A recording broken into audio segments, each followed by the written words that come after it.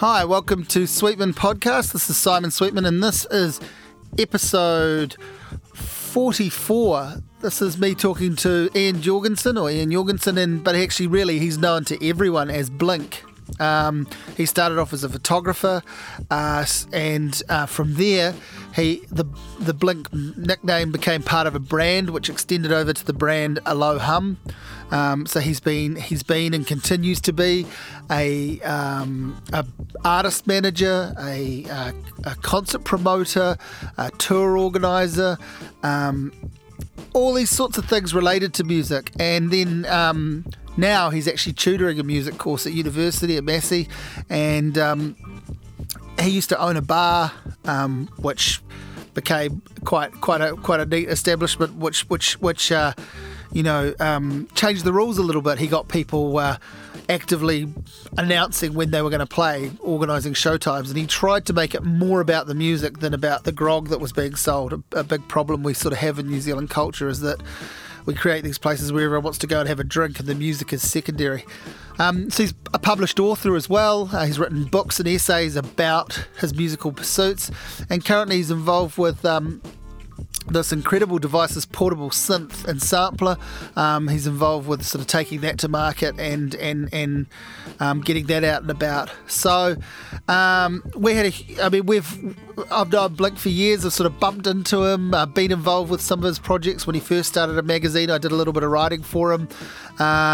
We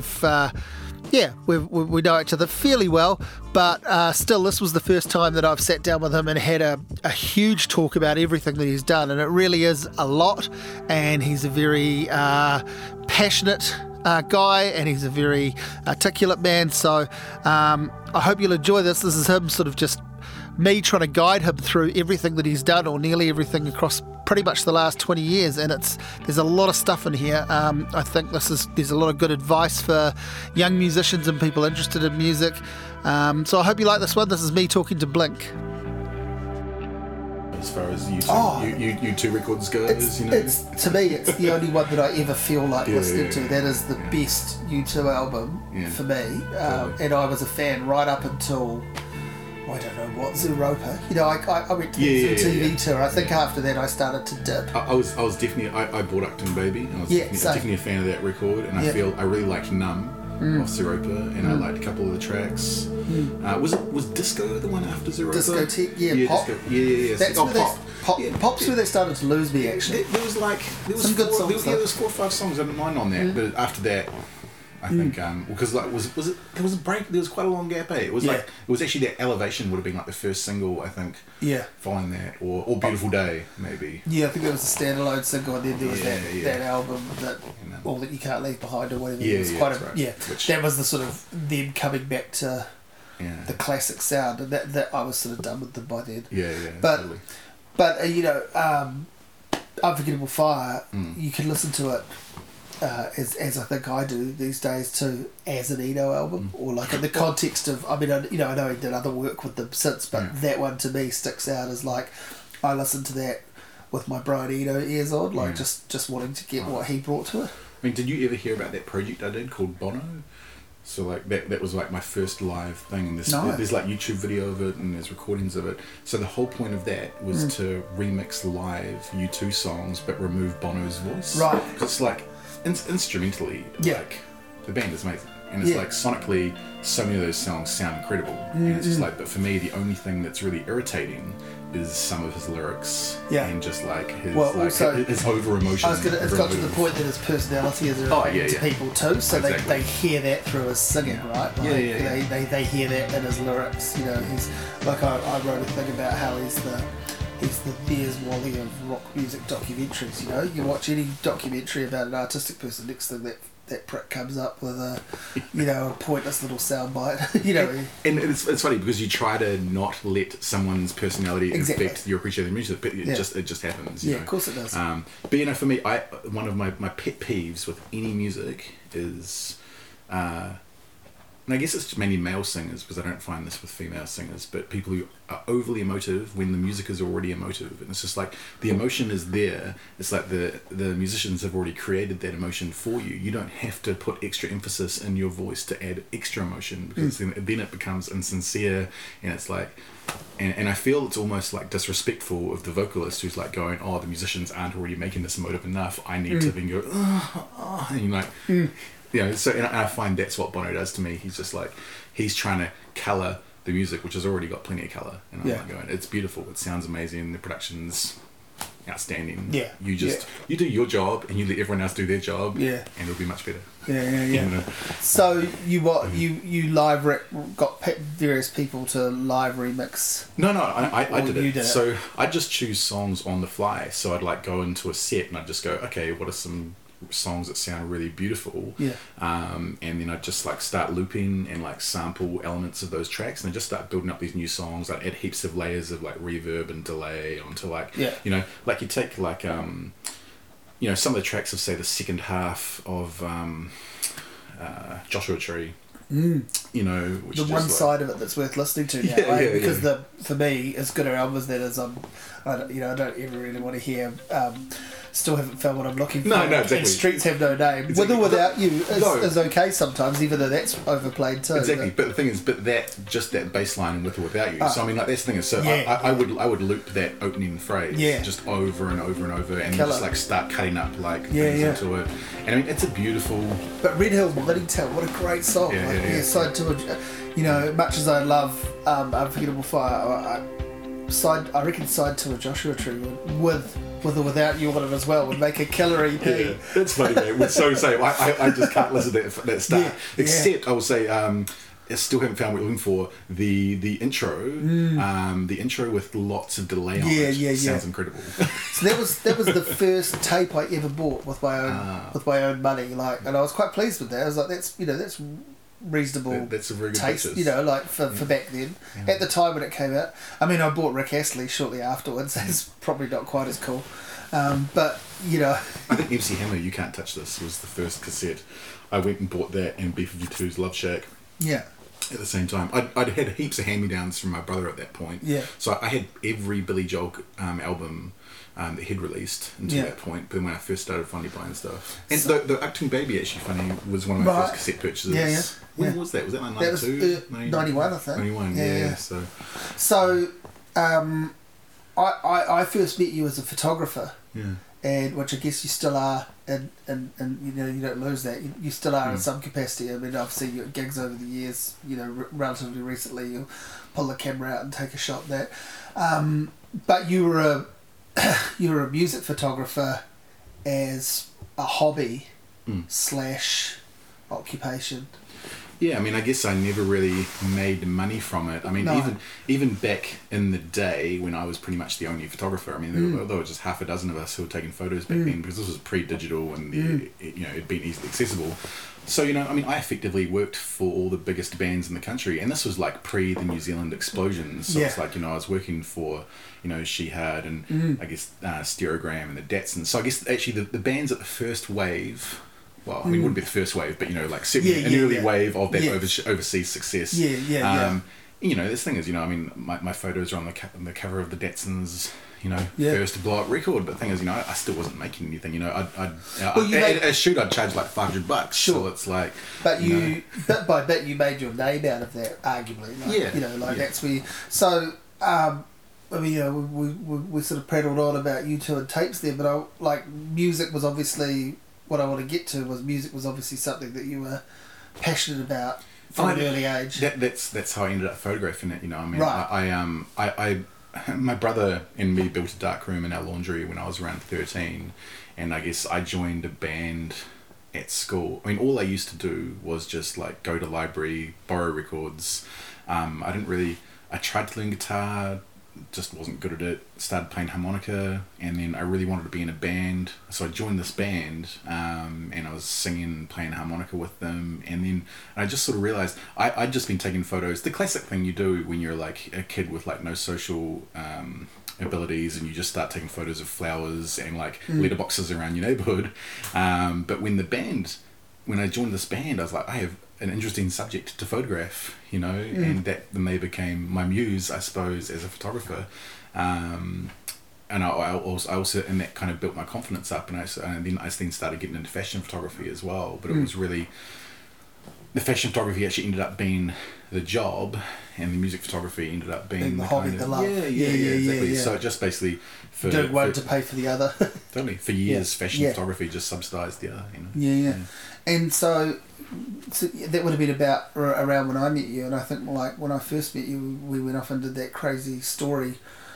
Chasing boy races around town through a connection of yours, and I wrote text for, and somewhere, I mean, that story actually got published. Was it Lemon? Yes, I think it was. Yeah, it was. It was Lemon magazine, and I've got the text for that story somewhere, and I think that's probably when I met you, and I remember being sort of blown away by these black and white photographs of Shehad particularly, and a few other things, and then so how soon after that do you start, like, next thing you start?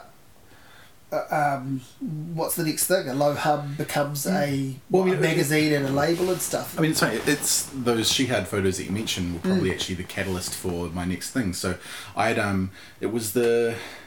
Were they Shehad or Pacifier at the time? Have you feeling they might have switched to Pacifier. Yeah. So they came back and they did a series of shows. I just won't acknowledge that, but myself personally. But yeah, I think they had.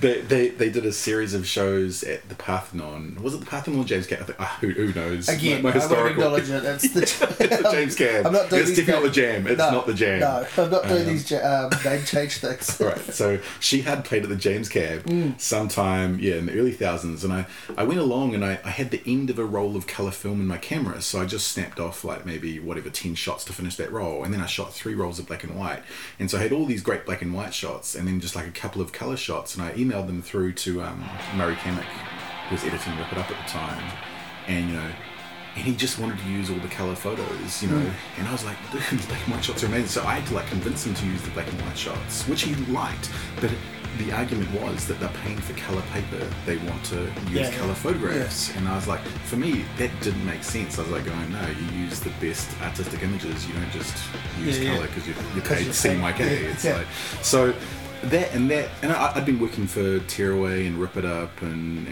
Real Groove and all those magazines for a while, and I was like, oh man, no, that's it. I got to start my own thing. I don't care if it looks crap and it's Xeroxed or whatever.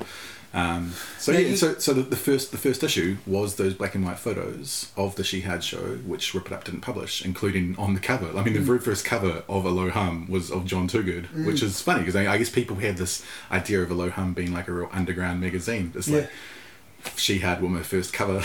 The biggest band in the country. So it's a magazine for quite a while before it's really anything else. Yeah, like the CD element starts to come in. Totally. I mean, it was. I guess it was a vanity project initially. It was just like me taking so many photos, not having an outlet to publish them, and just wanting people to see them. Because what do you get for putting a photo or two and Rip It Up in Real Groove back then? It's chump change, right? Yeah, totally. It would have been like $50, maybe. That's the thing is that paid 3 months later, so you can't survive on it. It's just a token gesture towards a hobby. Exactly. So you've got the other people have a day job of whatever kind that might be not linked to it at all, and you've got your fashion photography that's propping you up. Exactly. Yeah. I mean, Tearaway were the only magazine that actually paid me a reasonable rate. So they were, so every year for Big Day Out, I would shoot it for Tearaway because they were actually able to pay me. None of the other magazines could pay you. Maybe they'd give you film costs, if that.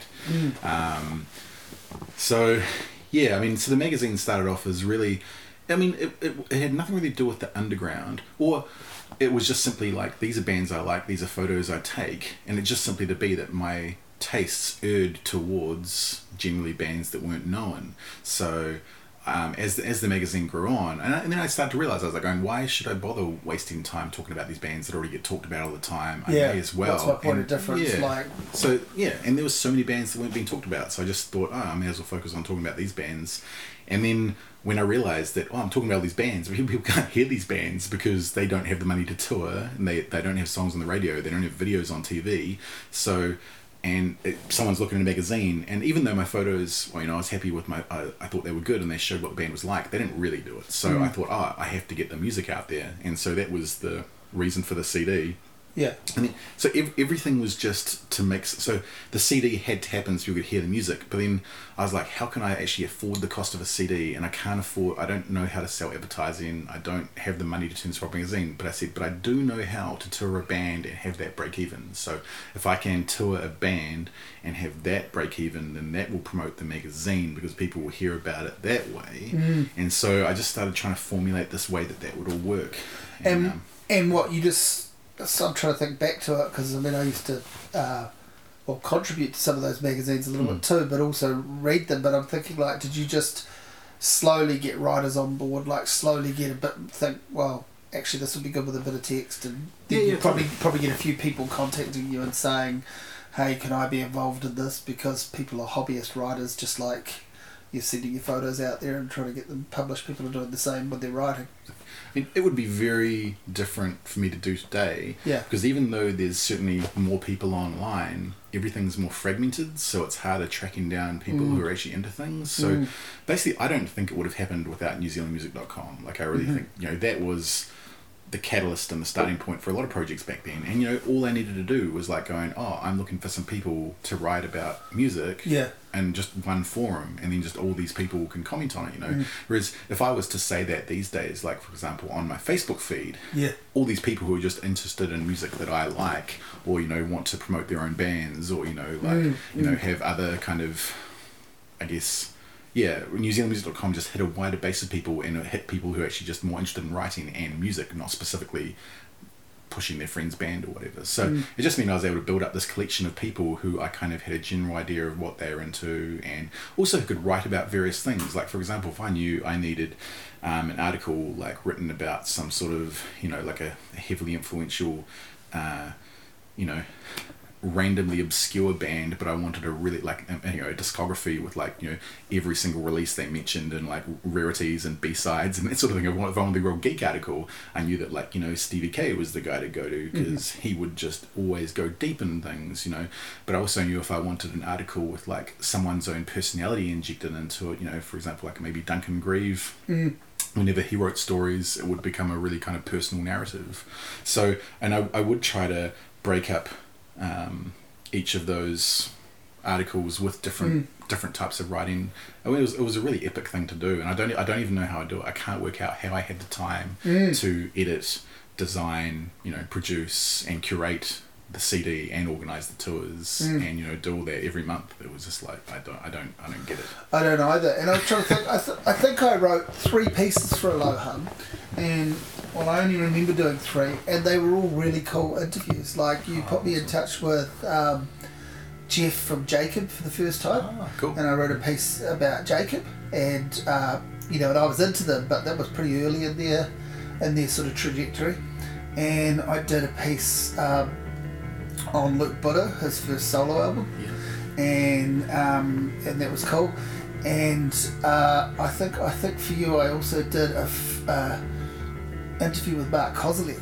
He was coming out, yeah. So yeah. Oh my god, that album, that Tiny Cities album, I still thrash that to this day. Genius, man. I'm not If you've got to talk about good covers, it's like that man goes at the top of any list, any conversation. He's done hundreds of them too, exactly. Through his various guys. And the absolute master of it. I mean, I guess that shows, I really did work hard on placing people with the right people. Still today, if I had to organise interviews for those artists, you'd be the person that I would ask to go and talk to those artists. It's funny that's what I was thinking. Like, that's my first connection with all 3 of those as artists to interview. I've never talked about Kozelek again. I'd probably be too frightened to now too, by the way, but I'm really into his music.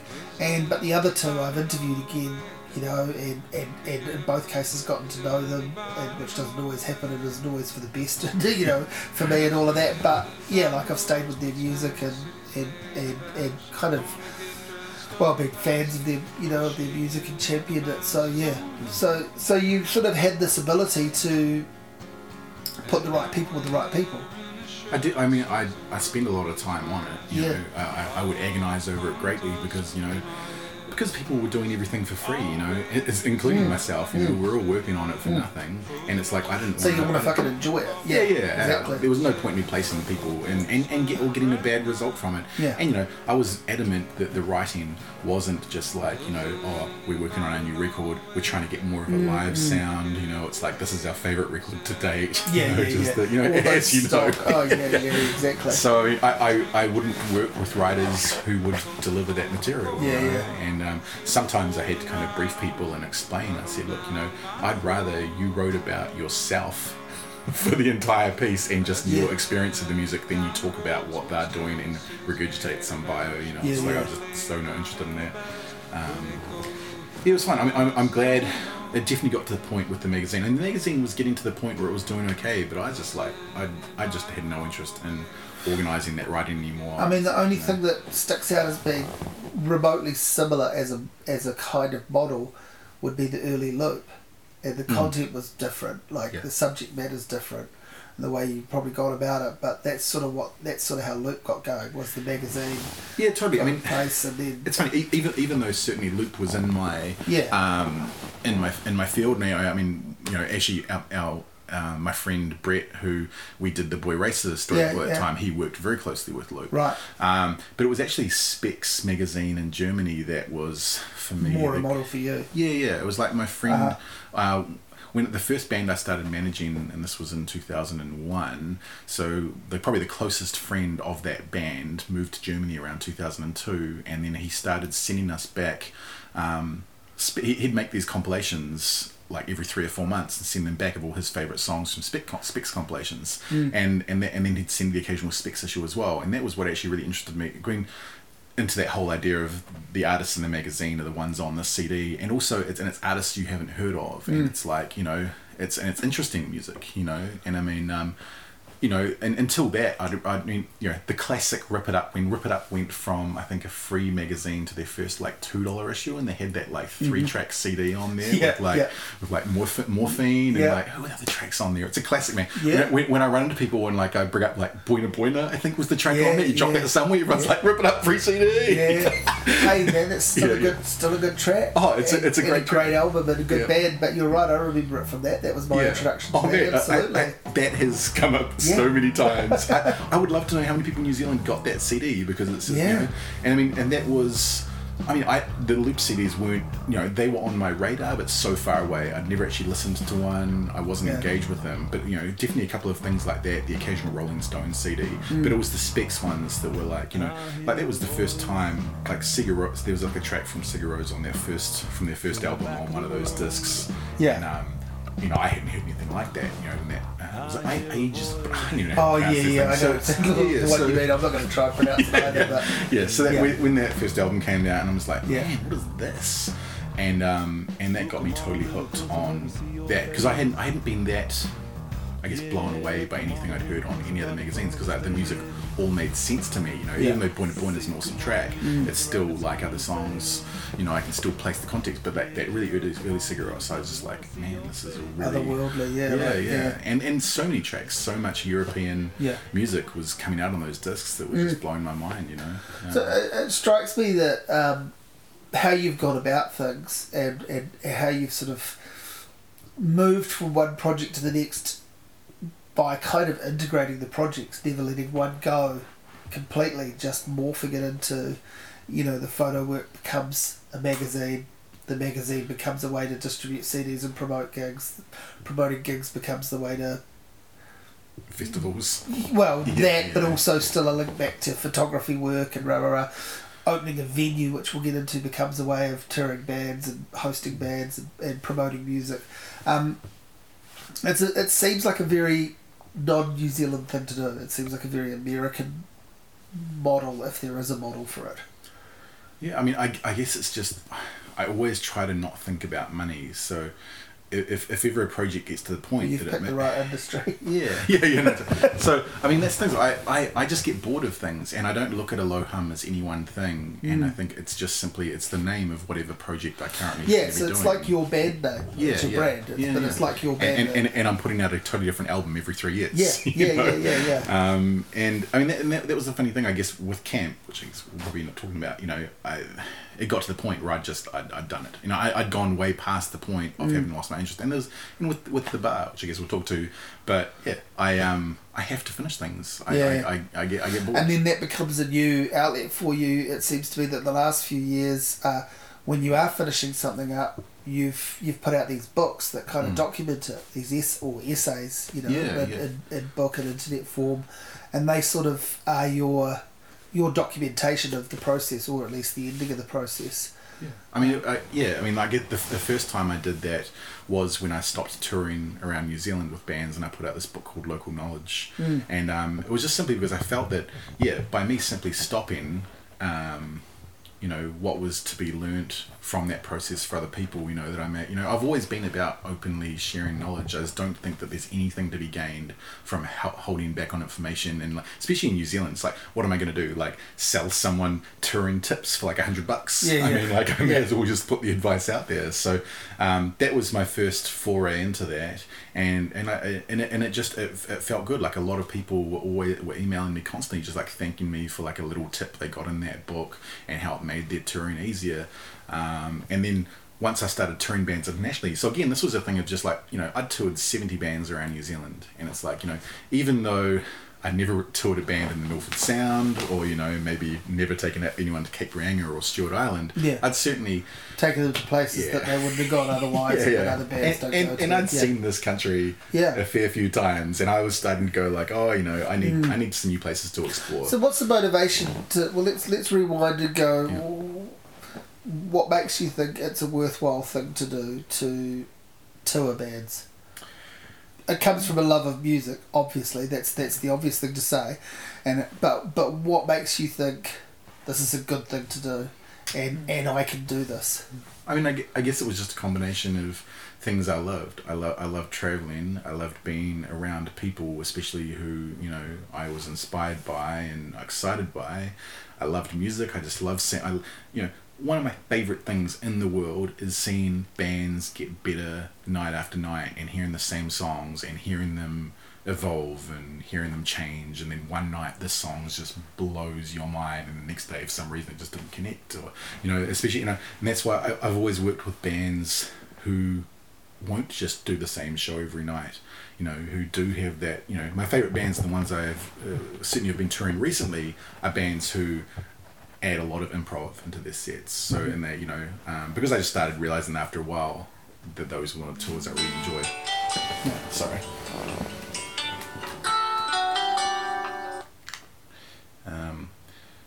But yeah, I mean, for me, I guess touring, I just had to do it. There was, once I'd done it, the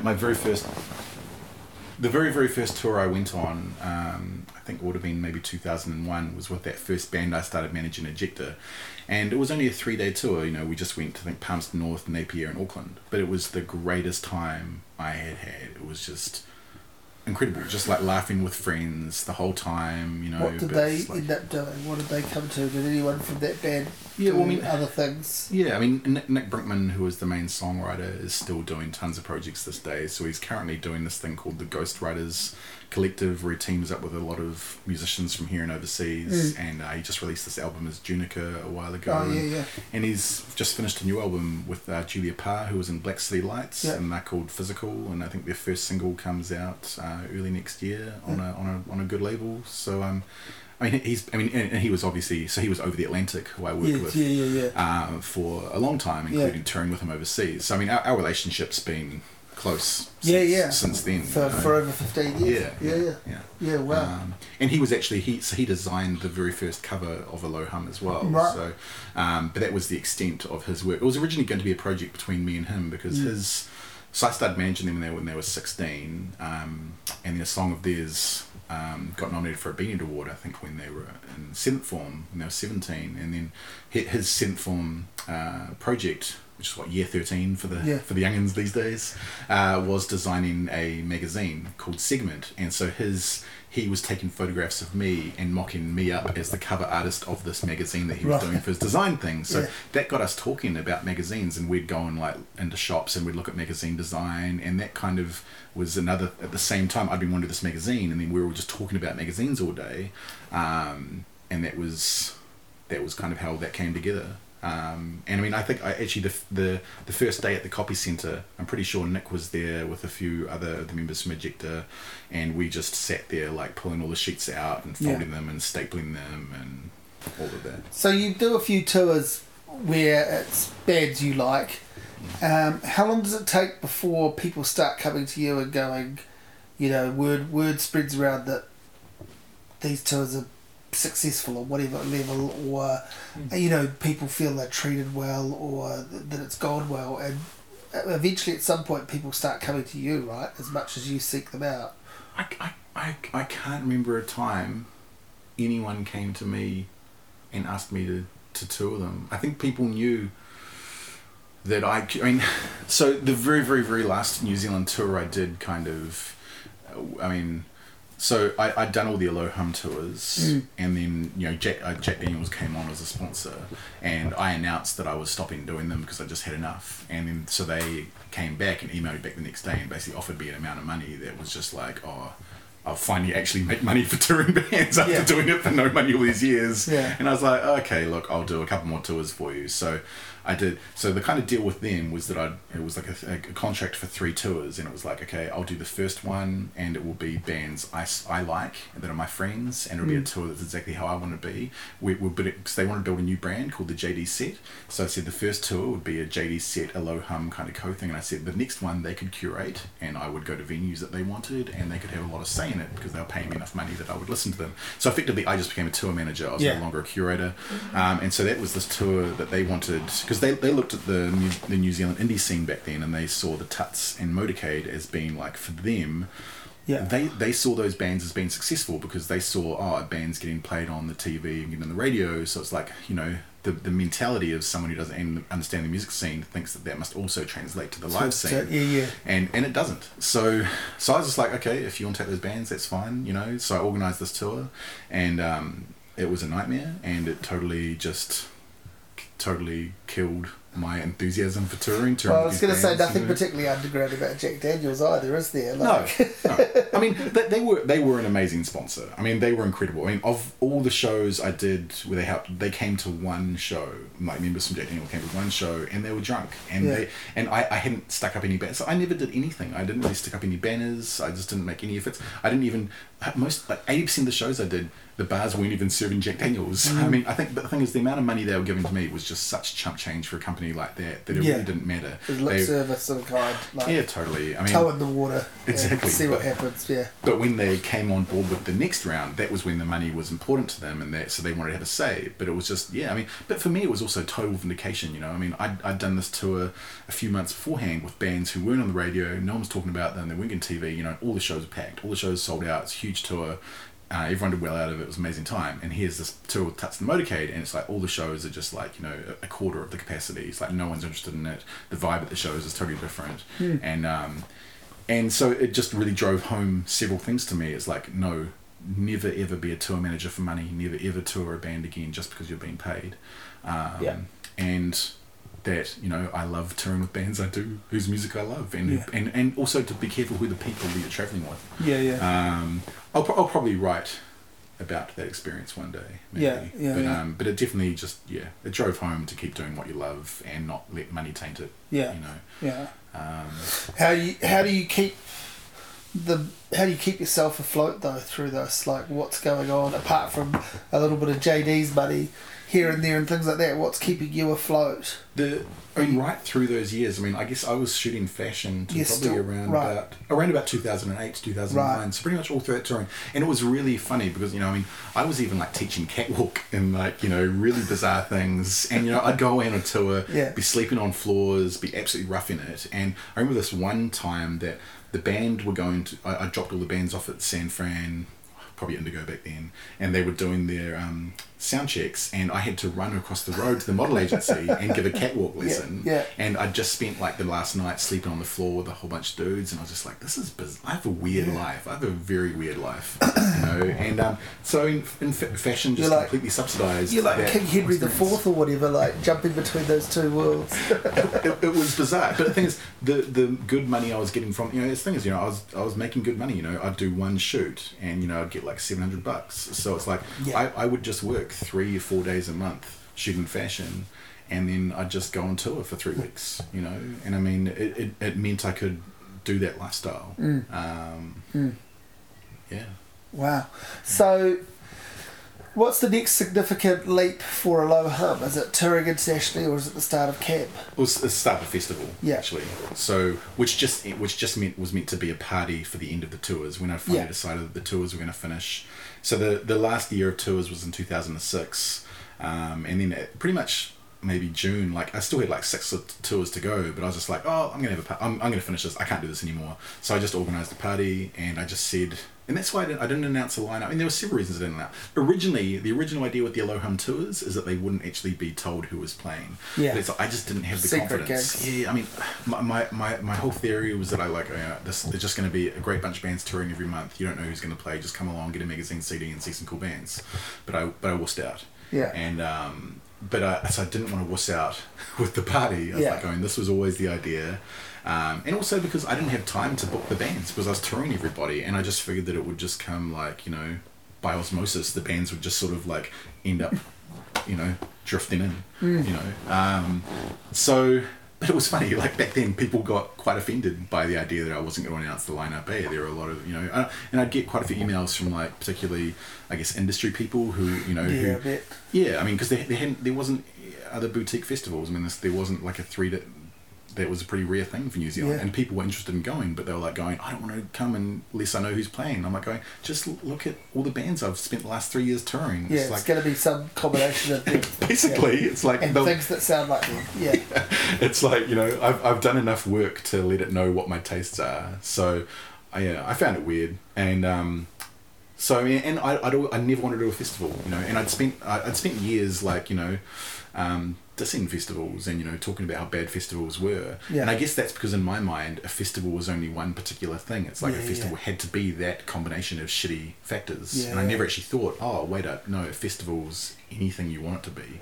So all I did was I wrote down a list of everything I hated about music festivals and then tried to fix every single one of those elements. So that was kind of what that experiment was, and even though I lost a bunch of money that first one, which I didn't know until I was left the site. I'd completely packed down. Everything was done. Spent like a couple of days packing down and was leaving. And my partner at the time, I had 2 different bank accounts I was using. One that was like for the sort of transactional stuff, and one that was for like ticket sales. And I thought the ticket sales come into a separate account, but everything had been going into the one account. So I on the way out, I just instantly dawned on me when she told me that, I was like going, I just lost $15,000. That sucks. And I hadn't realised that until that moment, and I was so emotional because I'd been up for like 4 or 5 nights. Of course. I broke down. I was like going, I can't believe I've just spent all this time doing this project from like for years. From like euphoric elation type. And everyone was so enjoyable. And the thing is, for me, that event was the end of years worth of work, because I really saw that as being like the finish of like a major stage of thing. And I was like, I was absolutely devastated and just wept on the side of the road for ages. I just couldn't believe it. And then so I had to go then borrow money, because.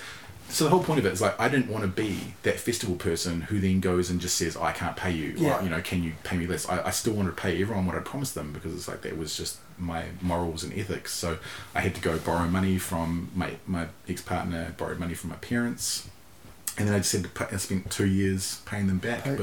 But I also realised, I was like, but everyone loved it. So if I didn't do this again, then it's a $15,000 loss, because it was all for nothing. But I had to look at it like very pragmatically and go, no, that's actually, if I look at it sensibly, that's the cost of building goodwill in a brand. It's like, and it's like, man, and like $15,000 to put on the event that all these people are going away saying that it was the best time of their life.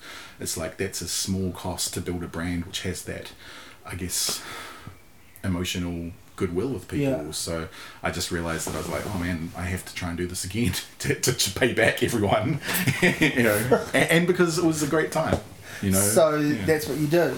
Yeah. Straight away the following year, or do you have a year off? No, I go straight into it. I still toured the occasional bands like Ian MacKaye, you know, ex Fugazi. That he got a hold of. It was Jim Rush, I think because he contacted when Jim was doing lots of shows with Matt Crawley.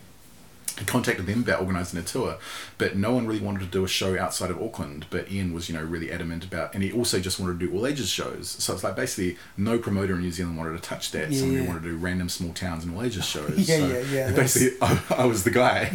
So I ended up doing that tour, which was absolutely life changing. I mean, I was his very, very first tour manager. He'd never had anyone tour manage him in any band he'd ever been in until that point. He or other members in the band had always done the driving, they'd always been in control of everything. So it was interesting for him because he, you know, you could sense he was really unhappy, kind of giving up control of a lot of circumstances. And we butted heads for like the first 2 days. It was just absolutely awkward, you know. I mean, he had, I mean, I sound like I cry all the time in this, but like, you know, he had me in tears after one show. You know, I mean, it was like brutal, you know, but then it was on the drive between Picton and Kaikoura. I think once he started to recognise that we were like kindred, you know, and that, you know, I was not just some money hungry promoter, you know, and we just started talking, and it was amazing. It was just another 3 days of just like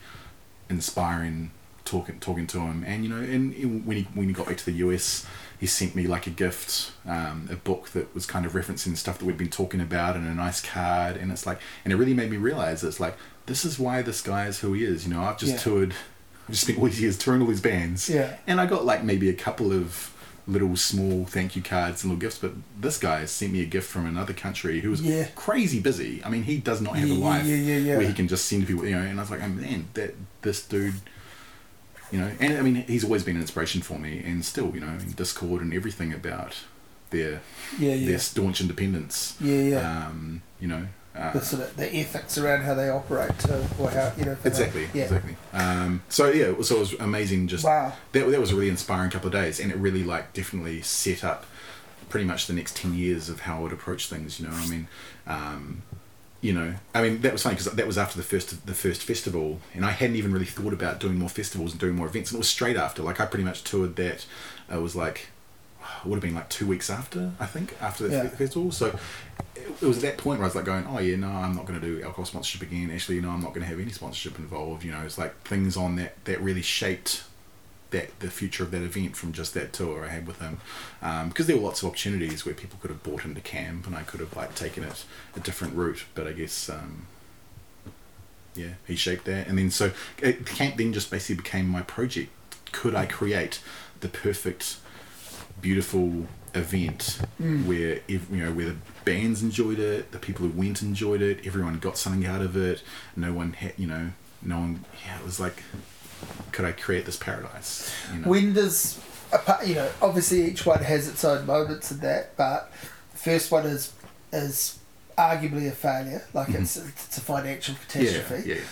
So you can take whatever you want from that as experience and all of that, but when does it really turn for you that this is a sustainable option and that everything fires? Is it the second one, or is it the third one? It's the fifth one, really. Right. I mean, that's what I figure. It's going to take a few, right? I mean, the third one was the first one that made money, but it just that's the first big beacon, like that's the glimmer of hope. But it only just made money to pay back the debt. And it still exactly, which was nice. But you hadn't had that option previously, so that's pretty good. But it also made me realise that that it wasn't sustainable. You know, because I was the one, I was doing all the cleaning, because, you know, I was still working on a volunteer basis. So I had all these cleaners who didn't turn up. I had all these. I was running my stages on pallets. You know, I had like dodgy, dinky generators that I was like buying off Trade Me, or like, you know, that would keep running out. And, you know, so it was just like, it was a nightmare for me behind the scenes. Everyone was having a really good time, but I was just like run ragged. You know, I was like run around. I was having to like leave the site to just be like going disposing of rubbish and stuff. And I'm like, this is crazy. crazy. Like people, I can't use volunteers anymore. And also, the first two, I hadn't been able to pay any bands. I mean, I was, obviously I was upfront with anyone when I talked to them. I said, look, this is a crazy event. I can't pay you, but I'll sell you merch, I'll do everything I can, So, but the third event was the first time I started paying bands. But the thing is, I was paying everyone different amounts of money, and it was just completely random what amount of money I'd offer people. I'd just be like going, oh, okay, I'll pay you this much, I'll pay this much, pay this much. And I just didn't think that bands would be talking about that to each other, right. And that was naive at the time. And so there was just like a lot of grumpiness. And it was funny because like no one grumped when I didn't pay anyone, because they understood, they could see the financial strain I was under. But as soon as you start paying people, then that's when the grumps can happen. I finished in 2009. That was actually the end of camp. It was just over. I was like, nah, screw this. I can't deal with people being dicks, and also this is too hard work. So, but it was then that I was introduced to this site, John Dix. Do you know John Dix? Yes. So he called me up one day. He's like, oh, I've discovered this site in Bulls that will blow your mind. And I was like, tell me about it. And he just told me about it. And I was like, damn. And so I went up to Bulls, met him with him there. And it was this like, unused ex-school complex with, full-size gymnasium, indoor empty swimming pool, 300, 400 rooms, fields, and it had been empty for 20 years. It was all overgrown. It was just like incredible. And it's like, it was a vision, and I walked into the empty swimming pool, which was, like a massive, it would fit like 1,000 people in the swimming pool. And I just looked at that room and I was like, I can just picture Dan Deacon playing in here to like 1,000 screaming people, and it would be the most amazing moment of these people's lives. And so that one thing, I was like, I have to do this event again. For the dude on stage too. Yeah. As well. Yeah. And so I had to do the event, and so then I was like, no, but I have to make this sustainable, so I can't just keep running this myself, so I have to make it more expensive, and I have to make it bigger, and I have to be able to pay people. And then I started doing things where I just pay people depending on the distance they came from. So it's like every single member of a band. So it's like if you were a band from Wellington, each member of your band got this much. If you're a band from Melbourne, each member of your band got this much. And so it was just so to the point that if any band talked to another band, it was just all very open.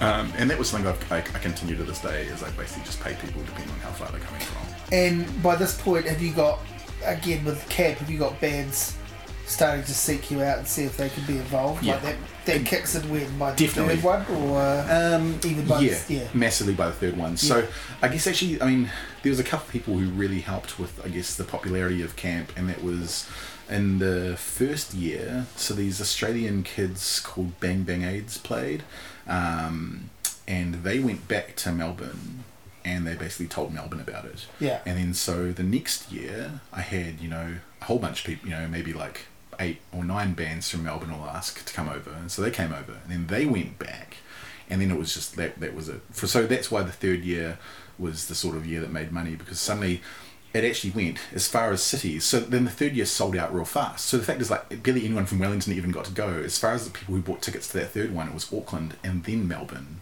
And then Wellington was the third largest, even though it was like 25 minutes from Wellington City. Wellington just don't buy tickets. They sat around. And so it was funny. So, but there were way more people there were 3 times as many people from Melbourne than there were from Wellington at that event. Wow. And that was actually what made the event sustainable, because suddenly with a Melbourne audience coming, it just meant that when I put my tickets on sale, I could sell enough within that first 3 or 4 days to suddenly give me that confidence. Because that's the scary thing when you're an event producer. It's like, oh, I put my tickets on sale. If you don't know very early that you're going to do okay, you don't have the confidence to actually start paying bands good money and booking the bigger bands. Because I would announce my event before I'd even booked any bands. And it was like basically it would depend on how many tickets came in those first few days. That would then I'd then look at a graph and I'd go, okay, I can afford this much.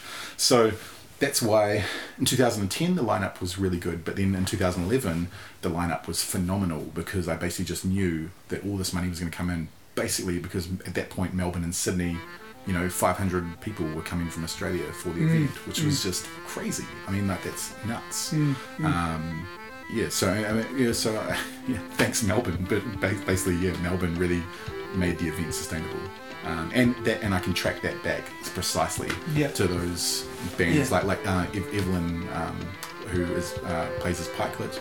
She was a huge ambassador for me early on. She's actually coming to play my New Year's event soon as well.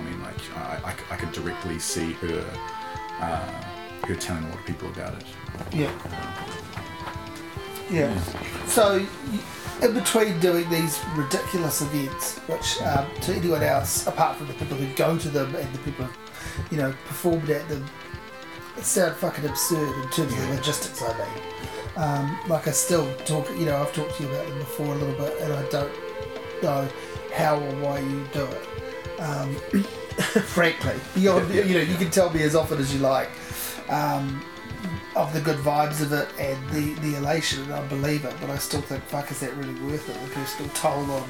Yeah, I mean, it was definitely a massive personal toll those first few years. By the time we got to 2010, so 2010 is the first time I ever actually did anything in my life that I actually thought about it in advance to make fiscal sense, Yeah. So I was like going, wait a second, it takes me 6 months of the year to organise this event. Yeah. So it should be paying my rent at least for that 6 months. Exactly, So suddenly for the first time ever, I actually built in my living costs into the budget of what the festival cost, and I was like going, okay, and also I said I need to be paid for doing this event. Yeah. So I didn't, and so I put those costs in the budget, and then I go, okay, all right, now this is how much this event costs. This, prior to that, everything was so ridiculously DIY that it was basically just like things were made that if it went really, really well, everything broke even. Yeah. And it's like, that's not sustainable. Yeah, exactly. And so from 2010 onwards, it became my job. So it became my job for 6 months of the year, and it needed to make enough money that it basically paid for my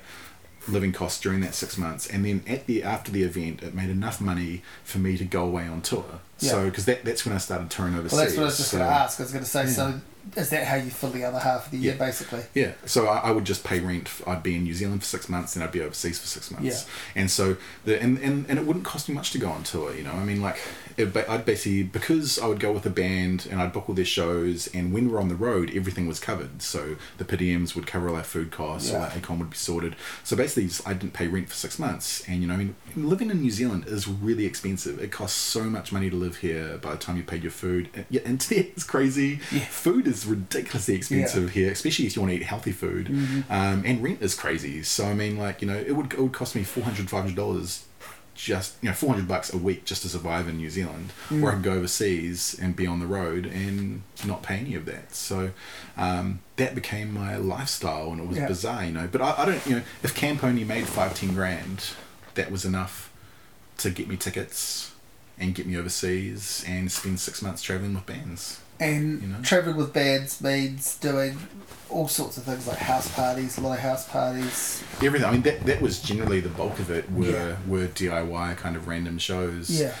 I did as few bar shows as I could because generally they weren't fun. I mean, in America, actually, it's actually quite hard to play shows in bars. I mean, because the drinking age over there is 21, people don't go out to bars. Yeah. And it's like, and the fun people, I mean, as we get older, we're less fun at shows. We just stand in the back. It's like every year you get older, you just step one step further back in the room until you're 45 and you're at the very, very back of the room. 35, you're around the sound desk. But it's like when you're 18, 19, 20, you're at the front. Yeah, totally. So, I mean, so that's the people you want to play to. And if you want to play to that crowd in America, you have to go to house parties. Which, so I didn't discover that. And the first time I toured America, that was the saving grace, and so this was over the Atlantic, and they had, because their album came out on Car Park Records, and this is before Car Park Records blew up, like it was prior to Beach House and Toria Moy and Dan Deacon all kind of getting big. So the label was still definitely, there's a lot of interest. So anyway, they had two booking agents, one in France and one in America, and we gave them 6 months notice, and we said, okay, we're coming away for 6 months, book us some shows. And they just totally failed. So the American agent, we were in America for 3 months, Europe 3 months. America ended up booking 4 shows for 3 months. And then Europe was like 5 shows for 3 months. So I wasn't meant to book the tours. I was just going to be a tour manager, driver.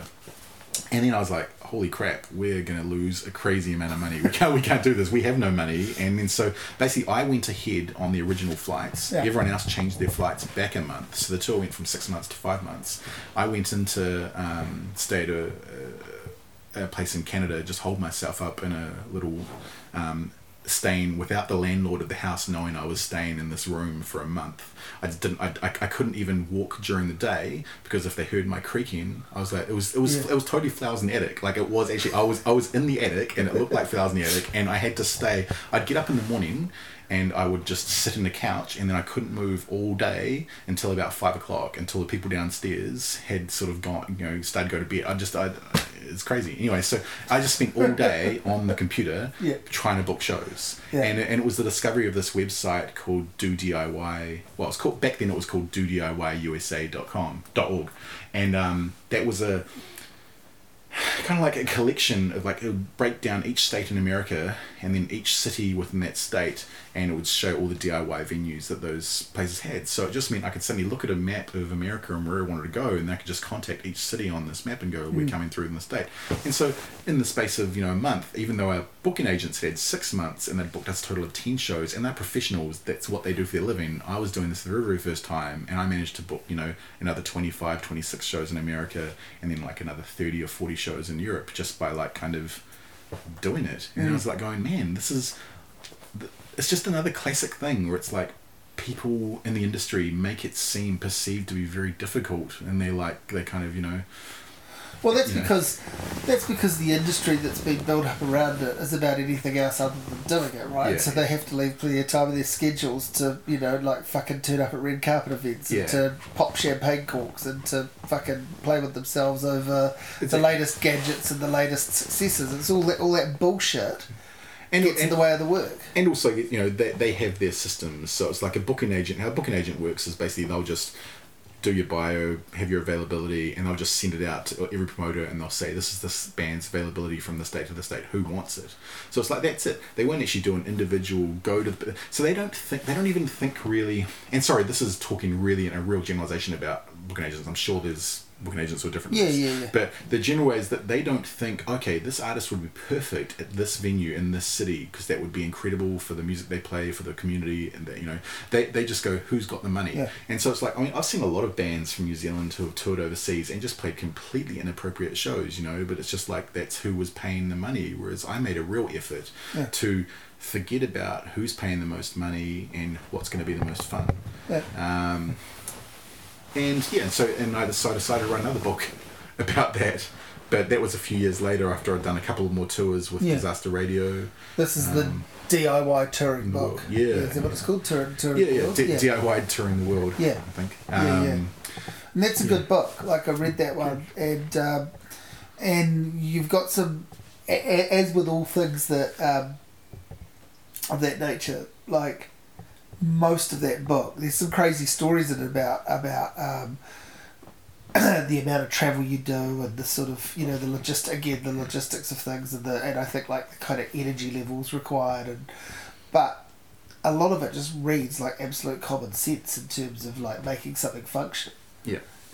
Oh, it's funny how just little things that you don't think about in advance can make a total nightmare. I mean, like, for me, first time I toured overseas, we didn't just we didn't go, oh, we should take a New Zealand multi-plug. Yeah. And so suddenly you have to buy 4 or 5 multi-plugs, and it's like then you start losing them because everyone loses a multi-plug at least once every couple of days. So it's like, and no one thinks about that. You just go and just take one multi-plug and a New Zealand 4-way or 6-way board. But then don't lose that board. Because then trying to buy one is also a nightmare.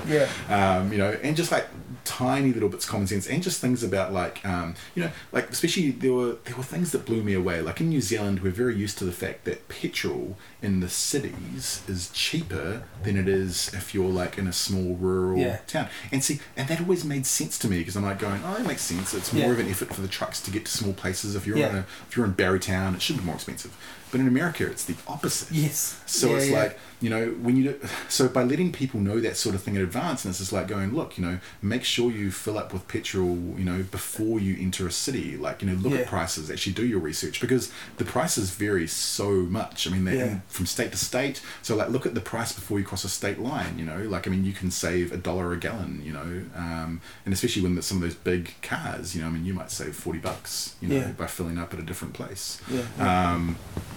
No, probably not that much, but and just little tips that we'd find. Like my favorite thing in America was this thing that we called burger editions, where eating healthy in America is even harder than it is here. But junk food, and it's plentiful, and it's even hard to find a supermarket. It's actually hard to find supermarkets, and they don't have bakeries. So it's like, so I understand why Starbucks got so big, because for them it's their bakery. Like they don't do bakeries like New Zealand does. So, but so we'd buy these cheap burgers that cost $1, but the thing is they wouldn't taste fresh. So what we'd do as a group is we'd just buy like a lettuce and a tomato, and then we'd just go buy all these dollar burgers, and then just like slice up the lettuce and tomato and fill out these cheap dollar burgers, and just like have them be real fresh and fun. And it was just like a cheap way of like having that gross kind of greasy burger just feel a little bit nicer,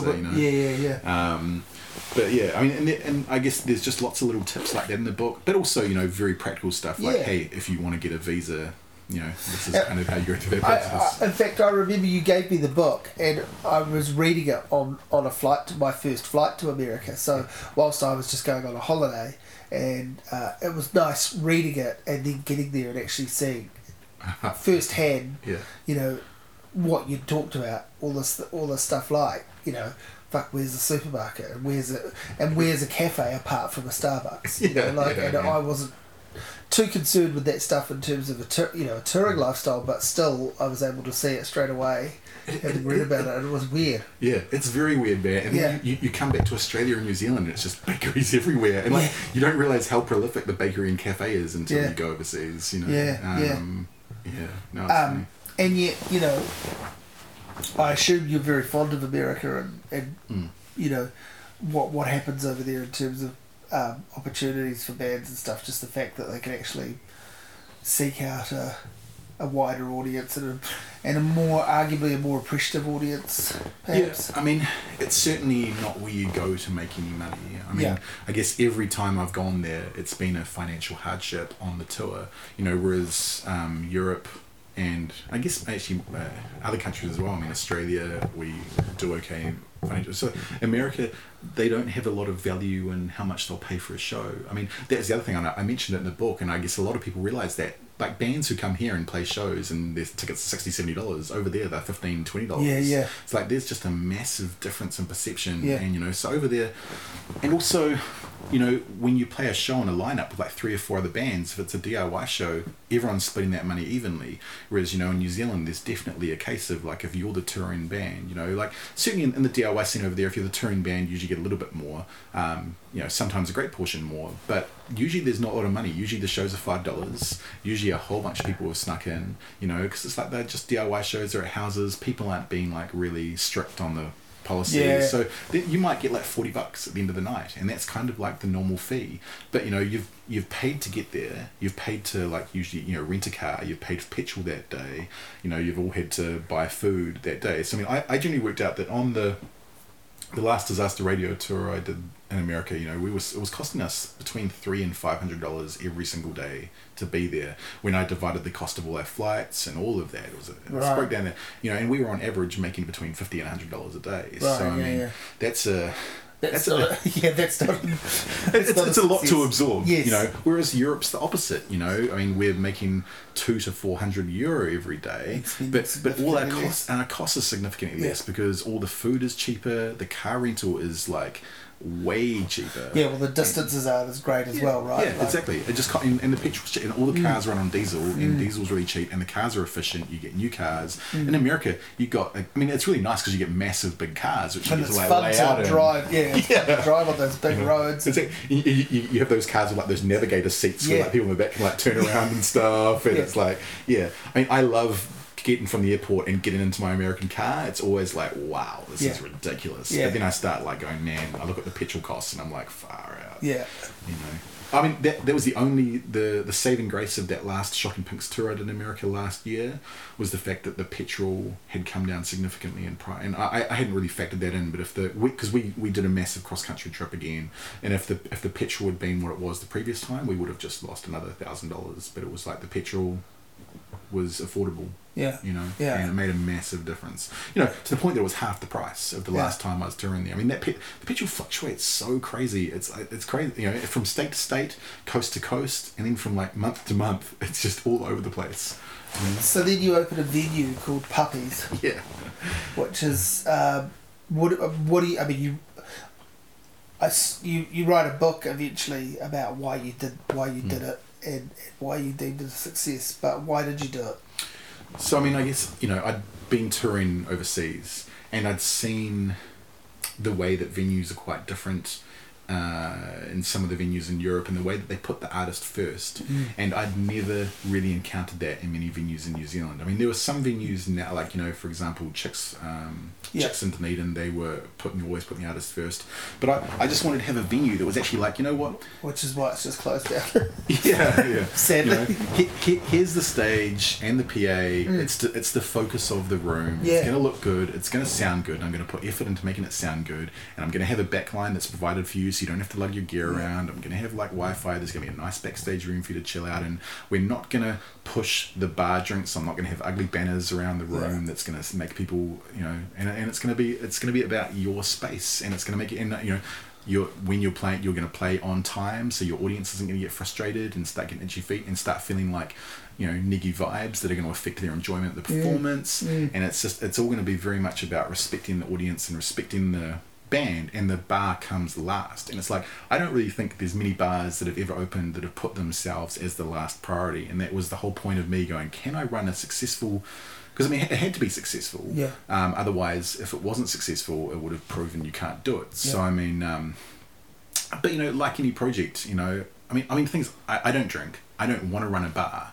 You know, one of the original ideas with Puppies was that it was going to run as a bar for 2 years, and then I was going to remove the bar, de-license it, and open as an all ages venue, and. But as it got kind of nearer the point of having to start making that happen, I just had these other projects I wanted to do, and I was like, man, I had to spend 2 years in New Zealand. Yeah. I hadn't spent 2 years in New Zealand for a long time. Right. And I was just getting itchy feet, and I was like, going, man, you know. And run down somewhat by the hours of the lifestyle of running a bar, right? I would imagine. Very, very much so. But and like, I did one of the things that people don't do. So generally, you open a bar and you lose money. It's like, so I opened a bar to pay back debt. You know, I had built up a lot of debt with the Inland Revenue Department, and I had to pay them back, and I had no income, so. I opened a bar to pay back debt, and so I was paying them $250 every single week for 2 years, and then basically I knew when that time was up, I was like, well, I don't need to pay them back anymore. I can now close this bar. And yeah, I mean, the plan was I'd always had that timeline. I actually extended it by an extra 2 months because the landlord was just like really needing me to stay on. You know, I mean, I planned 3 months of closing parties, and it's like no one can do that. Especially with the artists I had. So I mean, you know, I've got like Tiny Ruins and the Bats, and you know, Lawrence Arabia doing 3 nights, and you know, like all 2 nights for the Cleed or something. It's like an amazing run of 3 months of shows, and that took me, you know, a long time to put together. Quite at that time, but 2 nights from Liam Finn, which was amazing. I mean, so that was, you know, and Phoenix Foundation did 2 nights, Beast Wars did 2 nights. Right. Yeah. There were a lot of amazing shows there. You know, I mean, that last 3 months of shows took. I mean, and also when I opened, I had 2 months of shows. So effectively, a lot of the time the venue was open was the opening and closing parties, you know. And no one called me out on it. Like, no one was just like, you can't open for like a year and then have 3 months of closing parties, you know. And, but, you know, I'd been planning it for a long time. I'd been planning to finish, and that's what. And in the book, and it took me by surprise. As people were like going, "Oh, it's a shame that the bar didn't work." I'm like going, "Really? I mean, did you see all the bands I had played? I mean, like, if my bar didn't work, no other bar in New Zealand is working because I had the best lineups constantly." Yeah. That have, you know, and it's like it did work. It's the first time I've made money in a long time, and then you know it did well enough that I didn't work for quite a while after. You know, I just sat around making photo books. Yeah, I think the which. So you mean basically archives, weren't they? Like yeah. So I mean that was always something I wanted. I'd wanted to release a book of my photos in 2004. Yeah. But I'd never gotten around to it. I never had the money to be able to do it, and that's what Puppies afforded me to do. Is it basically was just like, okay, here's some money. What have you wanted to do? And because you know I had to scan over 100,000 negatives. You know, I imported 2, you know, high-speed, high-quality neg scanners from America, and I just sat at home all day for 6 months, all day and night, just scanning negatives. And then I had to put together 10 books. Would have been good being up in that attic doing that. It would have been. So it was a massive I don't even think people can fathom how big an undertaking that was to scan those things. And so then that process is done. So then I've got to like find the photos, the 1,500 photos that I was going to publish, and then I had to like correct the dust, finding the names of every person who's in the shot, finding the date that those gigs was even happening. Yeah. So it's like I went round to Ash, who used to run the package in Wellington, and I just spent a day round at his place going through his archives, going through every single package that was ever printed, and like trying to match these shows with dates, because I just wanted it to be as accurate resource as possible. You know, I did some writing for the package. I remember that. Oh, yeah. I mean, I worked for him for a long time. Yeah, it was great. Yeah. I mean, lots of those photos I took were for them. Yeah. So I mean, that took me another 6 months of finding people's names, emailing people. Like some bands, I'm like going, there were some obscure bands who might have played a few shows that I couldn't even work out who they were. Yeah. I'd have to email people and go, hey, do you recognise who's in this photo? So I mean, that was like 1,500 photos I had to correctly identify, and then laying them out, like designing everything, and then going through every single book like 3 or 4 times, every single page, to make sure everything is right and laid out properly and prepared. So it was literally like a year full time, all day, every day. So that's kind of your coming down project. Yeah. In a way, it was like it was very much. It was like a culmination of like, this is all my work, and I'm now just thinking about myself. I'm not doing this for other bands. I'm not doing this for people. I'm just doing a project that for me. As I get older, and I can just pick up a book and flick through, and these are my friends, and this is what I've been doing for the last this period of life. You also wrote the book about puppies. Yeah. About running the venue, and about which again I thought that was a really good book. Probably in a way better than the DIY touring. You're probably getting better as a writer or whatever. But it was. I was wondering, do you start to see some of your influence in the way other ventures are running? Like I go to Golden Dawn, and I think they've obviously Matt's toured bands and knows what he's doing, and is very. But the way they treat people, I sort of parallel that to some of the things you wrote in your book about how to treat people backstage and how to make people comfortable. And I look at like what iGum's doing, and clearly there's some connection to the camp. Well, I think iGum, after that book came out, Joel wanted to have a chat with me. I think he was really quite inspired by the chapter about house parties. I really just tried to like demystify all these things to people, and it was like just laying out the framework. I definitely saw there was a lot of inspiration straight after that book came out, but primarily around playing times and advertising them. I was going to say that's another really big one.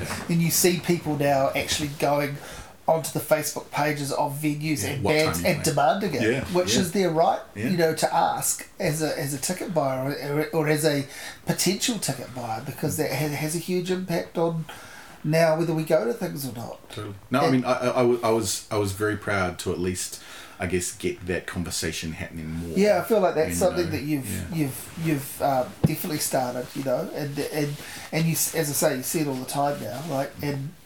I always want to know when something's on. It's very fair. Fucking, and also, like you might go to 2 things in one night. Yeah. So, obviously I've had that situation as part of what I do, where I actually review 2 shows in one night, if you can, and it can be done if you can coordinate your schedules. That was something that I was massively influenced by, because I used to spend usually about a month every year in Australia scouting bands for the festival, and I was able to do that because the venues have agreements with each other about when they play bands. So it's like, well, this venue has every band play on the half hour. This band has every band play on the hour. So you can just like dart back and forth. Which we're still not good at here. Like, well, we are by process of elimination. Like soon, everyone will be able to get to San Fran's gigs because they'll be the only fucking thing open. But and I guess Meow and Caroline. Yeah. Exactly. So they can coordinate that. But you'll always find in Wellington, like twice a year, there'll be a weekend where there's just 5 or 6 killer gigs on. and they're all happening at the same time. So, you know, like, you might only want to get to 2 or 3 of them. Like, you know, you don't want to... I can't imagine you want to see absolutely everything of those 5 or 6, but you might have wanted to get to 2 or 3 of them, and it can be done if they were scheduled better. I mean, I used to talk a wee bit with other venues in the city and other promoters, especially when I had a show that was really significantly after a certain audience. But I wrote a lot in that book about curation and why I didn't understand how most venues were using the typical way, and that they would wait for bands to approach them and then they pencil in bookings. And I said, you can't do that as a business, because, you know, I noticed very early on, if you have too many of one genre in the same month, it kills that audience. You know, I can't have 6 indie shows. I can't have, you know, 10 metal shows. So it's like, I'd look at my month, and what I would do is I'd also go, okay, I got to pay the rent on the 16th of each month. So the weekend before that has to be the biggest weekend of the month. Big so band, I'd go, okay, exactly. Yeah. So I'd book those months in advance, and I go, okay, I need 2 nights of Beast Wars, whatever. Exactly. And so if people look at the pattern, actually, they would probably pick that up if they looked at all the gigs that happen. They'd see that the biggest shows are always in the same time each month. But then I'd also go, okay, so I'm going to have like 1 reggae show a month. I'm going to have like 1 electronic dance party a month. I'm going to have 1 punk, one crusty punk, 1 like post punk.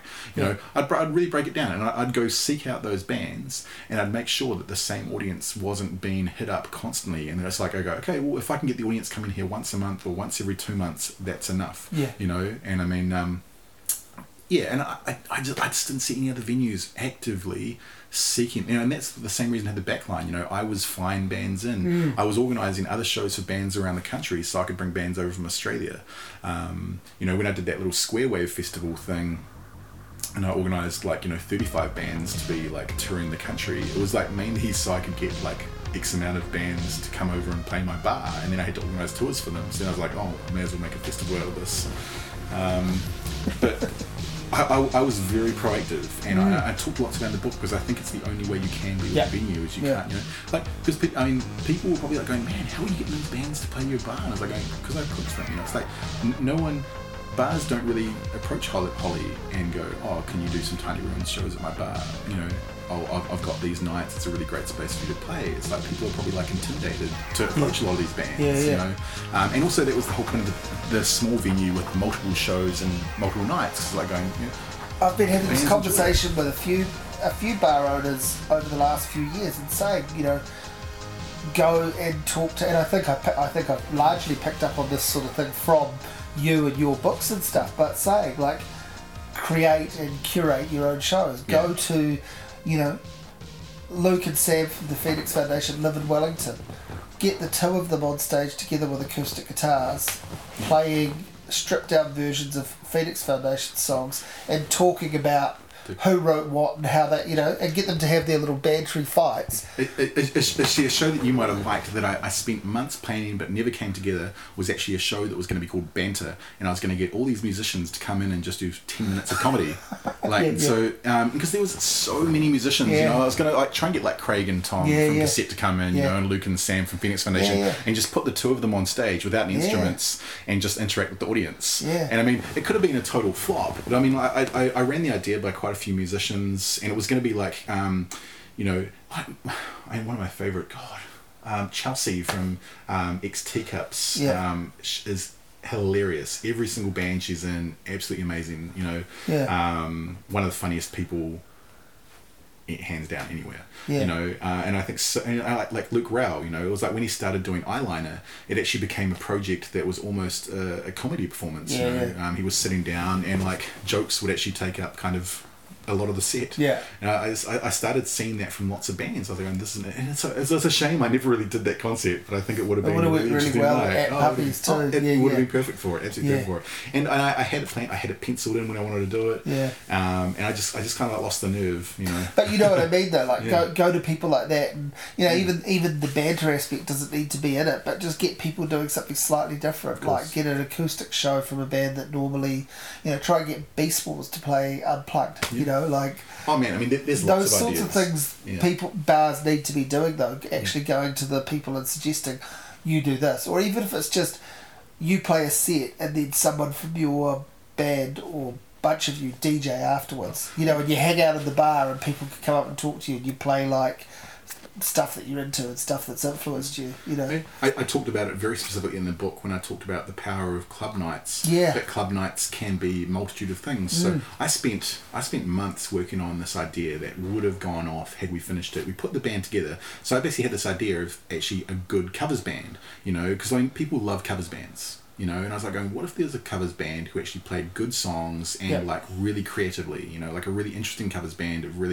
great, you know, underground musicians. So we put together the band and they had like I think 2 rehearsals, and then but the problem with that is that they're really creative people and they've got itchy feet and they've got like, tons of other projects so I mean the idea, and so we started working on that for a while, and I think had I been able to pull that off, it would have been a huge thing, like every week, and we were going to have like a playlist where people could like recommend what songs they wanted to hear the following week. You know, I worked on that. So I mean, I did put together a club night the last 6 months at the bar with this band called 3 Chains, who played one show at my venue that it was like maybe 40 minutes long, and I was just like watching them play, and I was like going, if I asked this band, they could play for 3 hours, you know, and I'm like going, but it's not jazz or blues or anything that's jammy in the way that people would like assume to hear it for 3. Like this is music that you wouldn't expect to hear for 3 hours. It's like, you know, it's kind of like there's jazz elements to it, but it's R&B. So I'm like going, you know, you don't expect to just walk into a bar and see an R&B band playing in Wellington for like hours. So, and funny. So I talked to them about that, and then yes, the original set's like maybe 90 minutes long, and then start going for 2 hours, and then it just like they'd just jam on a song, and it was amazing because it got to be, the people would come back every week, and they'd be looking forward to these certain songs and like these certain lyrics, because they'd only play like 6 songs, but it just got to the point where it would start going for 3 hours, you know, and it worked for the bar because it's just like, because people don't take their time into account when they're organising things. The time it takes to organise a show, that's why I did lots of those double nights, because like for me it's half the work. Yeah. As soon as you got, you know, but then if I have a club night where I've got the same band playing every single Wednesday night, well then immediately that just strips back so much of my work, and then I can re-put those hours into doing other things like promoting that show. Marketing, so I mean, the venue, whatever. It's been sensible.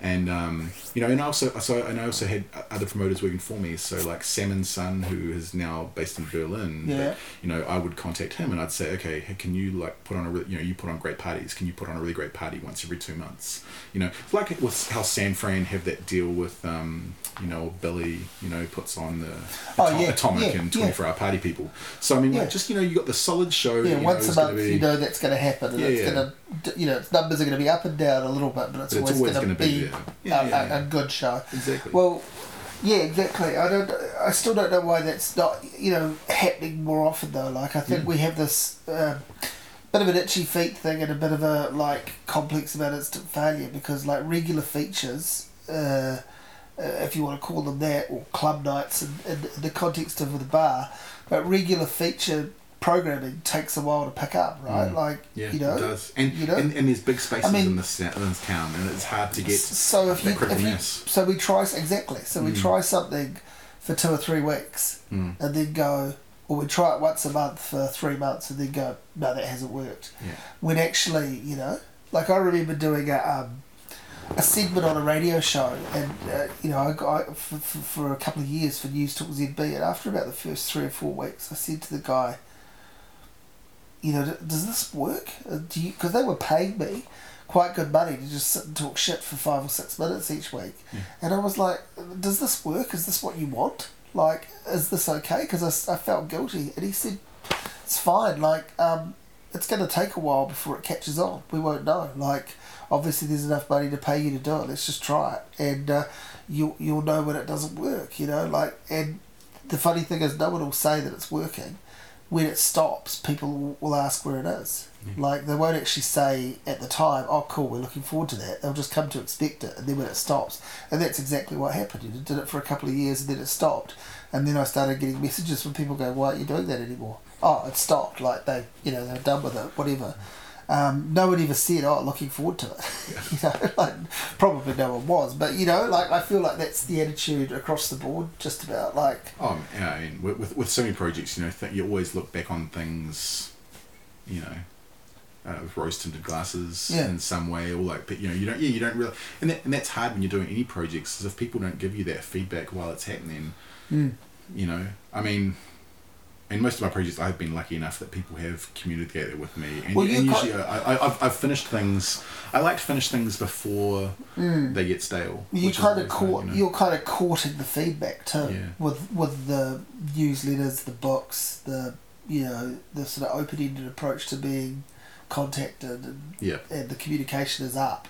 Yeah, which is probably one of the hardest things, and that is probably takes up the most time for me. Is that I mean, like even just that I allow payment plans for my events. You know, that takes me probably almost close to an hour every single day just to go through payments that have come in, assign them to the right people's name, chasing up people who are missing payments, like people don't put them in the bank account and they don't list them properly, and I have to like work out by like process of elimination whose payment this actually is, and it's like it takes me a lot of time, but it's like I feel that personal connection with people is a really strong part of why people trust what I do. I mean, because I never for a second like don't know. I mean, people have a lot of trust in me, and they pay this money to go to my events, and they don't know what's happening, and so it's like I don't want to take the piss with that trust, and I appreciate the risk that people will take. You know, especially with camp and people coming from all around the world for it. You know, people are spending thousands of dollars and committing to a big trip, and it's like that pressure on me makes me know, okay, I need to offer a personal service. I don't want them dealing with some random person that doesn't actually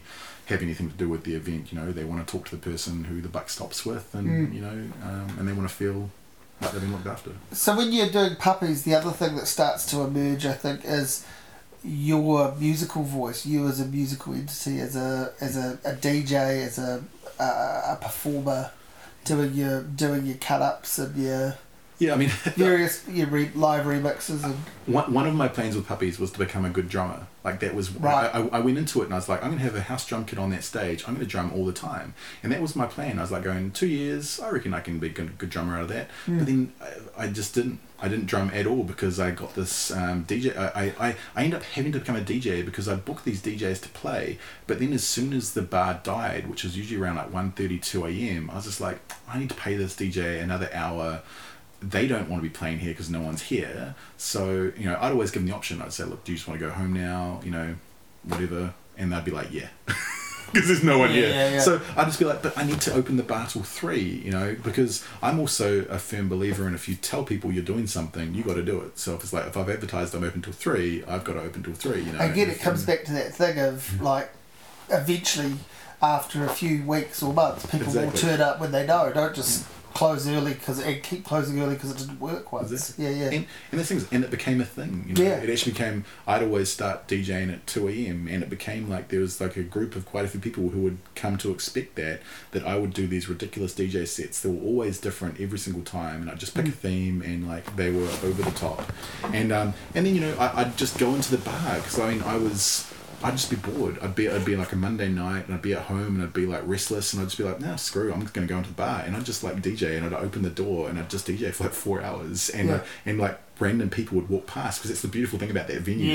It's out of the way, but if you walk past and people look in, there's like smoke machines and lasers going off, and like they'd walk in, and I'd have these private parties with like 2 or 3 people, and so I'd just put on a track, and then I'd come and dance with people, I'd get them a drink, and then I'd go and I'd do a bit of remixing, and then we'd have a party, and I'd have these conversations, like there was this, it happened quite a few times, but one time a group of like maybe 10 kids came by like on some random night of the week, and we partied for like maybe about an hour, and I'd been DJing to myself for like 5 hours. So at that point I was like, I gotta stop, and so I just like turned the song off midway, and then we all just sat down and we just talked for like about an hour, just about stuff. So it's kind of public practice for you. It's where you learnt to do it or improve doing it, and you had this the potential of an audience all the time. It was just, that was probably my favourite thing. If I have to think, my favourite thing about having the bar was having a space where you can just go and do whatever you want, and I would get lost in what I was doing. So it's like I'd be so focused on having this party, and I'd forget that the door's open. I'd forget that people would just walk on in, and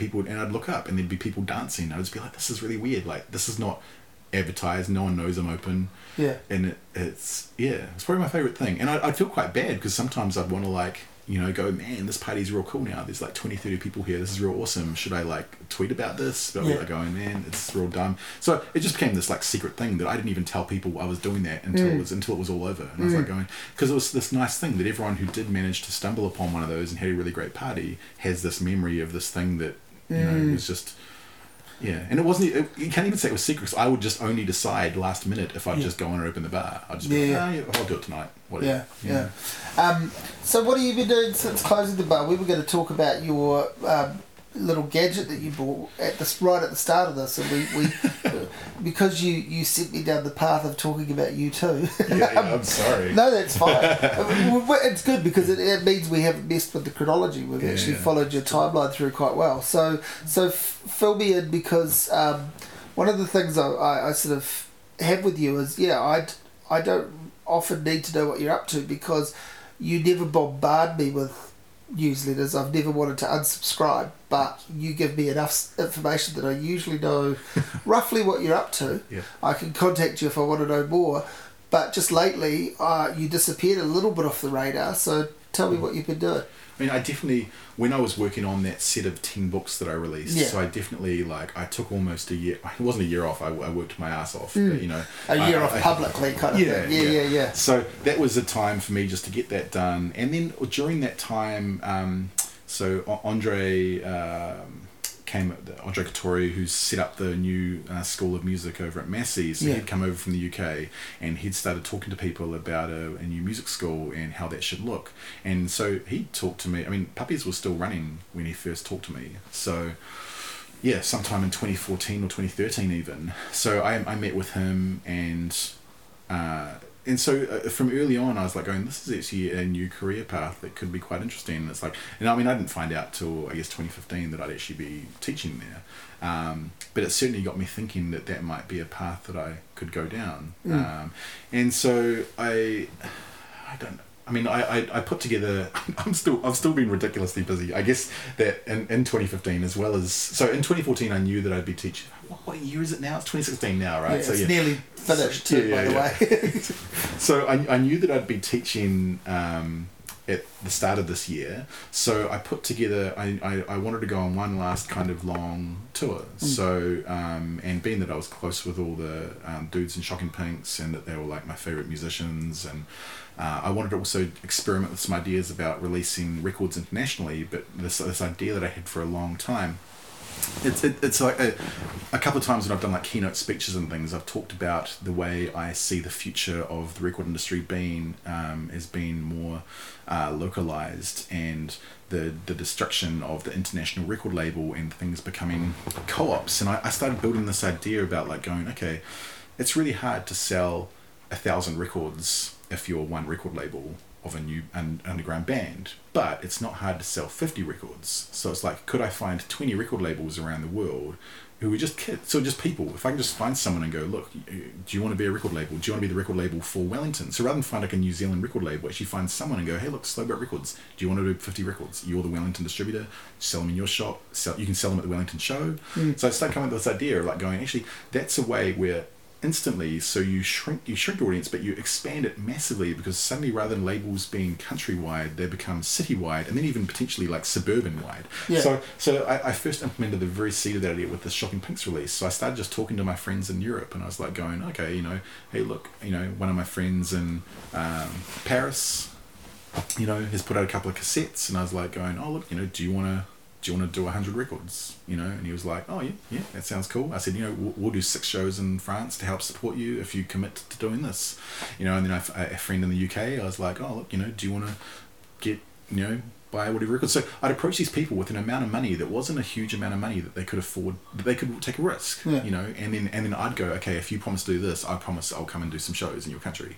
So I managed to get that for quite a few countries actually. I probably had like another 4 or 5 little labels. It was the very, very start of a project which I could see being a really interesting concept.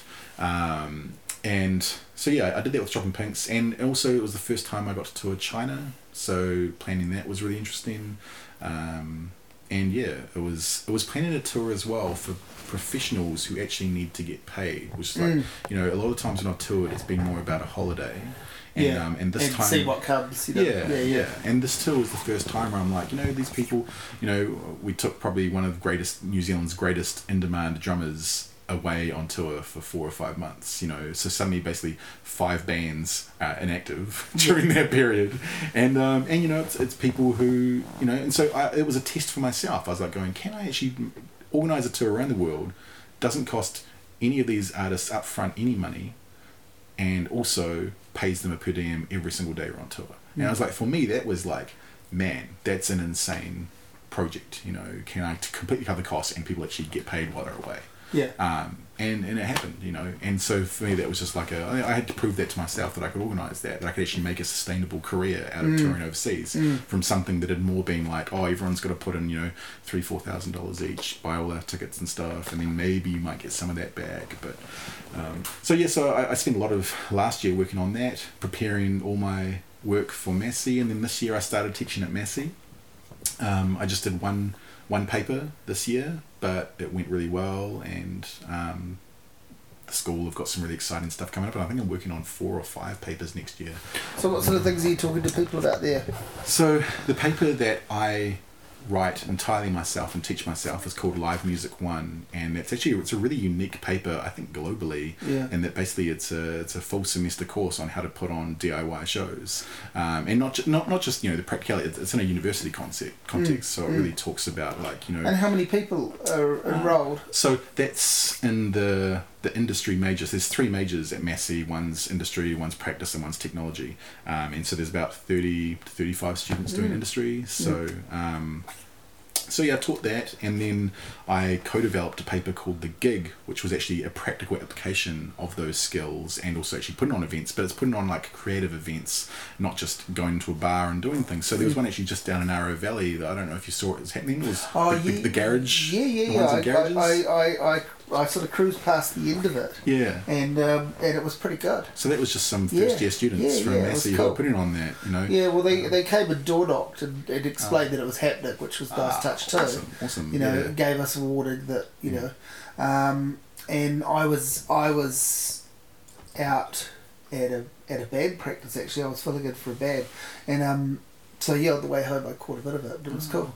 Yeah, I mean there were lots of those gigs. You know, one group of students did like a little Renegade show where they got like a little radio transmitter and they went out to Island Bay and they had some performers play in a van and broadcast it to just cars who could tune in who were nearby. One group got the Lighthouse that's also out in Island Bay, and they put performances on all 3 levels, and then like did 2 shows in one night. So actually like got a whole 3 different acts together and did that. And I mean, there were some really interesting creative shows that were happening, and I was ridiculously proud for these first year students to be organising, promoting, and, you know, running these really creative, interesting shows. So there's that paper, and next year there's another paper, there's an extension of that paper this year that was called The Gig that was put on shows. Next year we actually do a paper called The Tour, which is getting the students actually out on the road, you know, which is it's going to be a phenomenally exciting paper and a real challenge. Wow. And, you know, and there's other papers I'm working on as well. So that's been definitely a huge focus for me. But also about, I guess, close to 18 months ago, I noticed that a friend of mine on Facebook had been just developing this instrument in his bedroom, and I just see little photos and videos pop every now and then. I was like, man, this looks really amazing, like ridiculous. And I just got talking to him about it at a gig once, and I said, oh man, I'd love to help you out. You know, have you ever thought about, you know, selling that? And he's like, oh, nah, I mean, a couple of my friends might be interested. Maybe I might make a couple of units for them. And I was like, man, you know, I mean, this looks really good. And so I said, I basically invited myself around to his house, took a little look at what he was doing, and said, oh, you know, look, if you ever want to get some ideas for promotion about how to sell this, let's chat. And so we chatted about it. I took it away home, had a play on it, and wrote a whole bunch of songs the first night. And I was like, this is what I've wanted my entire life. I just didn't know it. You know, I've wanted to make music. I can't write music. I can't play guitar. You know, it takes too long for me to put things together.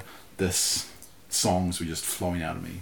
And so I just said, oh man, look, this is incredible. This is changing my life. I want more people to know about this. I want to be involved in this. I think people will be really excited about it. So I just basically helped guide kind of, I guess, the development of where that went. I introduced it because at that point he was just making a machine for himself, so it was just like he was solving his own problems with what he wanted in a device. And then I said, we should actually show this to some other Wellington musicians. So I just organised for a whole bunch of friends, electronic musicians, to come around to a friend's studio, and spent a couple of nights people just looking at it and like being blown away, but also adding feedback and going, why don't you add this? And so they basically gave him a whole bunch of features. He went away for 6 months, wrote a whole new firmware, updated the hardware, added all this new stuff. And then 6 months later, we went and we invited the same people around and we said, look, we've done everything you asked for. Do any of you want to buy it?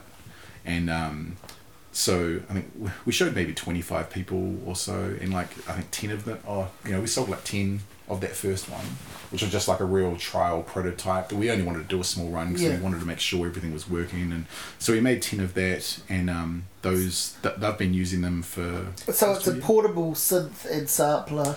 It's everything you need to make music without a computer. So it's got a full synthesis engine built in, a really, really powerful sequencer, a sampler. I mean, it's got a built-in mic, or you can line in a mic, or you can line in an instrument, so you can sample anything on the fly. You can affect all those samples. You can put your own samples on an SD card and load them off an SD card, and you can just program songs and very, very, very use it to trigger anything. Yeah.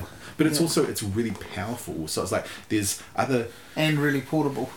Yeah. I mean, it's actually like, there's massive global interest in this device. I mean, what he's done over the past, I guess, 6 to 8 months since we've really been starting to implement feedback from people is just deliver this thing that's blowing people away. And so I've spent... But we had no money. So I mean, he's spent, Rowan, who's built this, has spent 3 years of his own time just working full time on this, building it, and he spent his own money prototyping it, doing all the development, and we've just got no money promo. So I had to work out a way of how do we sell this without spending any money. So that was really interesting, applying my DIY touring knowledge to releasing an instrument, which was I applied the very, very same principles.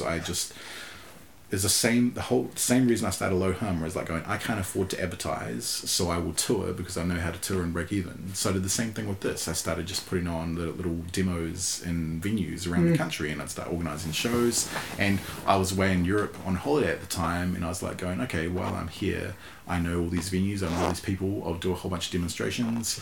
It won't cost me anything to go around to someone's house, so I just put all these like messages on forums going, if you would like me to come around to your house and show you this instrument, just invite me. So I just getting all these random emails from just random people all through Europe, and I just I did like maybe 30 or 40 like demos in people's houses, and like for them it was like a really unique experience, because it's like, when does a instrument manufacturer come to your house have a cup of tea and show you their new synth, but for me it was like very standard. I'm so used to doing events in people's houses. I'm like, it's not a strange thing for me to do. I mean, it was funny that I was getting called out a wee bit on Facebook. People were like going, why are you doing this? This is just such a weird, why?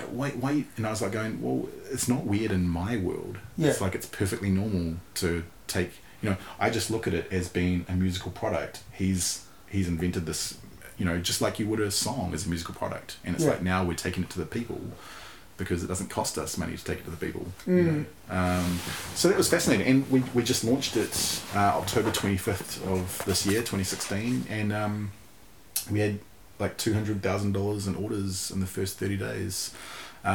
We just had a cutoff of 30 days because we just wanted to make sure, we couldn't do too big a production run in the first time. We had a deadline of when we could deliver those products, and if it had been too big, we wouldn't have been able to meet that deadline, and we just wanted to make sure everything was working perfectly. And then when we go back into sale again early in 2017, we'll have a new plan. But yeah, we were blown away. It was way more than we were expecting, and already we've got a massive waiting list.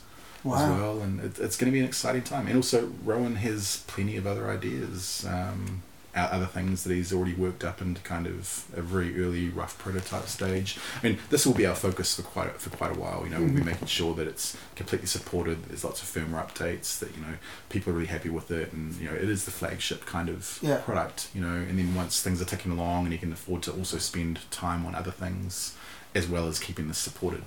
So I think it's going to be a pretty exciting time, and I mean, I was always also planning to, if not write a book about it, at least give other people the knowledge, because there's crazy amount of talented people making tech in New Zealand, but a lot of them haven't, it's like they haven't met that person, or they haven't got that marketing person who like believes in them, that really helps them sell. So it's like they often have to like seek investment or find other people or sell their company to get that. And it's like, I just want to provide people with a little bit of information and go, look, it's actually really simple. It's just like going overseas. If you're a band, it's just about sending some emails, and it's the same thing. If you're about releasing a product, it's just about identifying where that audience is and how to let that audience know about it. And I mean, it's as very simple as just maybe like identifying the 3 or 4 websites that community gets involved with, and then making sure that those websites in the community are interested in what you're doing. If you make that come together, then everything else is done. So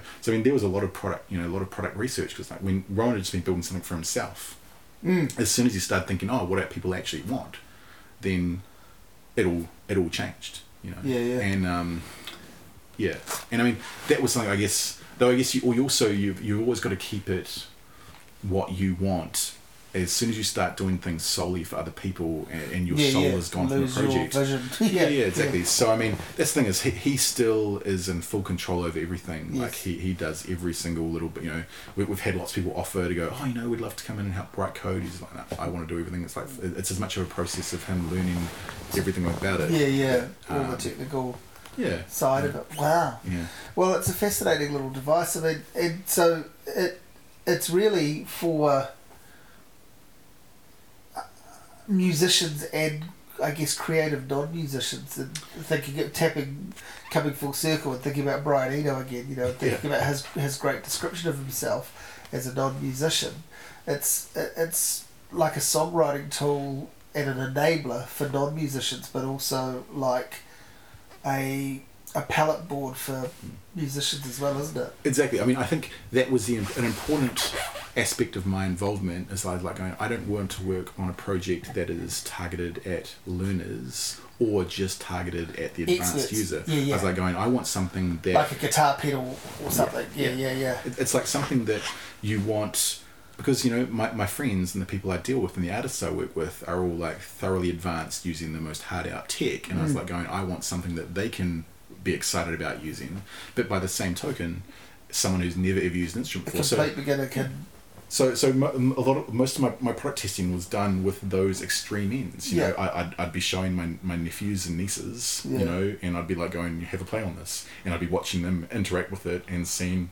what they did and what came out. Exactly. And then I'd lend it to my friends who are like, have been using hardware for 20 years and like going, how do you interact with this?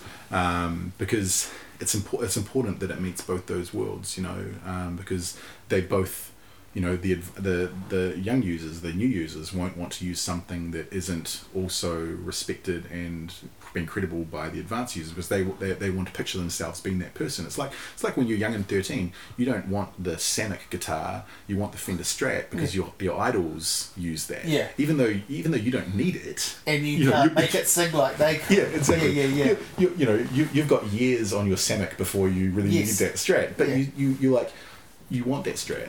Yeah. And so it was very important that we didn't make a Samick. No offence whoever does. So next year and going on from here, the two main things are obviously are this product and the university work. Yeah, I mean, and I don't want to lose my event organising chops. I definitely still like when I stopped doing camp, one of the reasons was I just wanted to stop doing the same thing every year. So I just wanted to change it up, and that's why the next New Year's event I did was that little Aloha house party where I booked out a lodge up in Ruapehu. Sorry, for the weekend, and then everyone who came to the event actually got to stay indoors, because the wet weather of my last camp has had such a psychological effect on me. I wanted an event where everyone was indoors the whole time. So basically there's so there were a couple hundred people there, all the bands played indoors, everyone stayed on bunks and in rooms, and they booked those bunks for their friends. So it was like you can book a 4-bunk room or 6-bunk room or 8-bunk room. And that was really exciting. And it was just like, it just meant I got to do a completely fresh thing that I hadn't done before. And I think going forward, that's kind of what I will be doing. You know, I think, you know, I have crazy amounts of ideas. You know, even it's like even we brought up before that banter show idea. You know, I mean, I have like books full of just like weird one-off concepts for shows. Yeah. You know, and so it doesn't mean you can't trot them out down the line. Yeah. And this thing is like, I guess I don't feel the pressure to do that now as a career, because for years that was my income. So I had to make X amount of money from putting on shows. Whereas now I can go, actually, you know, I can just do whatever I want. So you could attempt something like that purely as artistic folly rather than, you know, worrying that it's Though I need to make sure I have the time, because now I have a boss. You know, Massey University is the first time I've had a boss in, you know, 20 years. So you know, it's important to me. I want to treat them the same way I would expect someone who I've employed. So you know, I need to make sure that I do my job properly, and also, you know, I take everything really personally. So it's like I want all my students to be massive successes, you know, and so I haven't got to that point of being a jaded teacher who doesn't care anymore. So I'm still the passionate, like, you know, just teaching. Every student has to, like, you know, become the most successful, you know. Every single one of my students has to be Steve Jobs. It's like, you know, every single one. Give it another year or two, though, eh? Totally. Man, fuck, you don't slow down. You've had a busy, like, 2 decades, it seems. Yeah, totally. I definitely, I don't know. Yeah, when I did you always run at that speed as a kid? No. No. Definitely not. I guess I'm somebody who, as soon as I have an idea, I really struggle to not do it, and that was what when I put that book out, The Reason Why I Ran Puppies, and I listed those, you know, the 10 problems with music scene and how I'd fix them. So, you know, lots of those things I detailed out some of these ideas I've had. You know, even one that you kind of brought up earlier with that whole, my idea for doing 2 shows in one night, which like every venue would just repeat an early show and a late show. You know, which is like, for me, just seems such a sensible option. You know, so you can go to 2 shows in one night and see the whole show. You know, and so I mean, I just had these really simple ideas which I never really got the opportunity to try. You know, and I've got way more. I mean, those essays, there was so many more essays that I didn't run. You know, I mean, and ones I've been working on for ages. You know, I never ran. Like, even my Ends It On Air overhaul essay was, you know, the book came out a little bit after Caddick did his review, but effectively my review was very similar. I had different ideas for how I thought Ends It On Air should go ahead in the future, but you know, I'd tackled lots of different subjects. You know, I just felt that after a while I just had to like choose 10 key things, and even the one that kind of got picked up the most, the APRA one, was originally like 3 or 4 times longer, but it just started just getting ridiculously ranty, and I was like going, you know, I mean, there's a lot of problems with APRA. I was like going, I just need to focus on these core ones, and if it's 3 times as long, people won't read it. So I was like going, it's better to just make people aware that this is something that's a problem and that we need to like keep on their backs about. Start and or further the conversation, not tell the whole story. Totally. And that was really, and it really did start a conversation. I mean, people had only been murmuring about that until that book came out, and then then it was suddenly out in the open. And everyone could actually talk about it. Nothing's really been done, of course. No. And you know, I mean, I had lots of ideas again. You know, I spent a bit of money developing some software as well and working on some ideas. I put a lot of time into some alternative practices, and that was actually for a while, it was going to be a focus of mine. And I was like, what am I doing? Like, I don't want to spend 10 years of my life like battling an organisation I don't care about. You know, it's like going, my issue is they are holding the money, and New Zealand bands deserve that money, and they're sending it all offshore. And it's like going, that is the issue. I've put that out there. I've let people know about it. I've done what I can do, but it's like, I can't spend my life battling this. You know, I don't want to be negative. I don't want to be doing court battles with them. I don't want to be going through messes. Like, I have positive things I want to do with my life, and I would rather spend that time, you know, teaching and working on instruments, and, you know, maybe helping people in the tech sector kind of get a leg up, rather than just like constantly meeting up with Ant Healy every time in Auckland and just like having pointless discussions that go nowhere, that, you know, with ideas he won't listen to. You know, it's like, after a while I just have to you got to pick your battles, and I decided that I got to give that one up for someone else. Will you teach? Have you ever thought about? And now that you've got involved in teaching, do you think about teaching photography? Or do you need to teach yourself those skills again first? They dropped a bit. I mean, my skills are completely irrelevant. I don't even. Yeah, I was going to say that. Do people even get taught filming? What, does anyone shoot film? I mean, I just don't even know. Only hobbyists again, like purists that are doing it for. I have no interest in digital. I just it's what killed my love of photography in the first place, and it wasn't actually until. And ironically, it's arguably what's enabled just about every other pursuit you've. Yeah, totally. I mean, it made picked things, up exactly.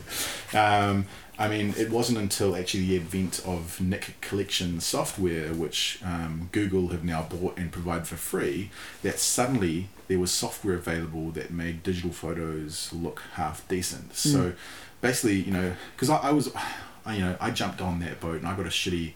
That period of time between 2004 and 2007 is basically just like the worst time for any movies, any sort of recording, or songs. Like everything was recorded at a low bit rate, low quality. It's like everything looks shit from that period, and it's we all jumped on the digital bandwagon way too early. Yeah. And so and unfortunately I was there, and so many of my photos, and frustratingly it was from my time of touring. So it's like my photos from 2004 to 2007 in the early days of digital photography just suck. Because I didn't have the money to afford a decent digital camera back then. You had to spend a lot of money to get this one. So, and it just killed it for me. And then one day, years later, I looked at, all my digital photos, all my film photos, and there wasn't one digital photo that just even stood up to the worst of my film photos. And it just bummed me out, and I felt really sad.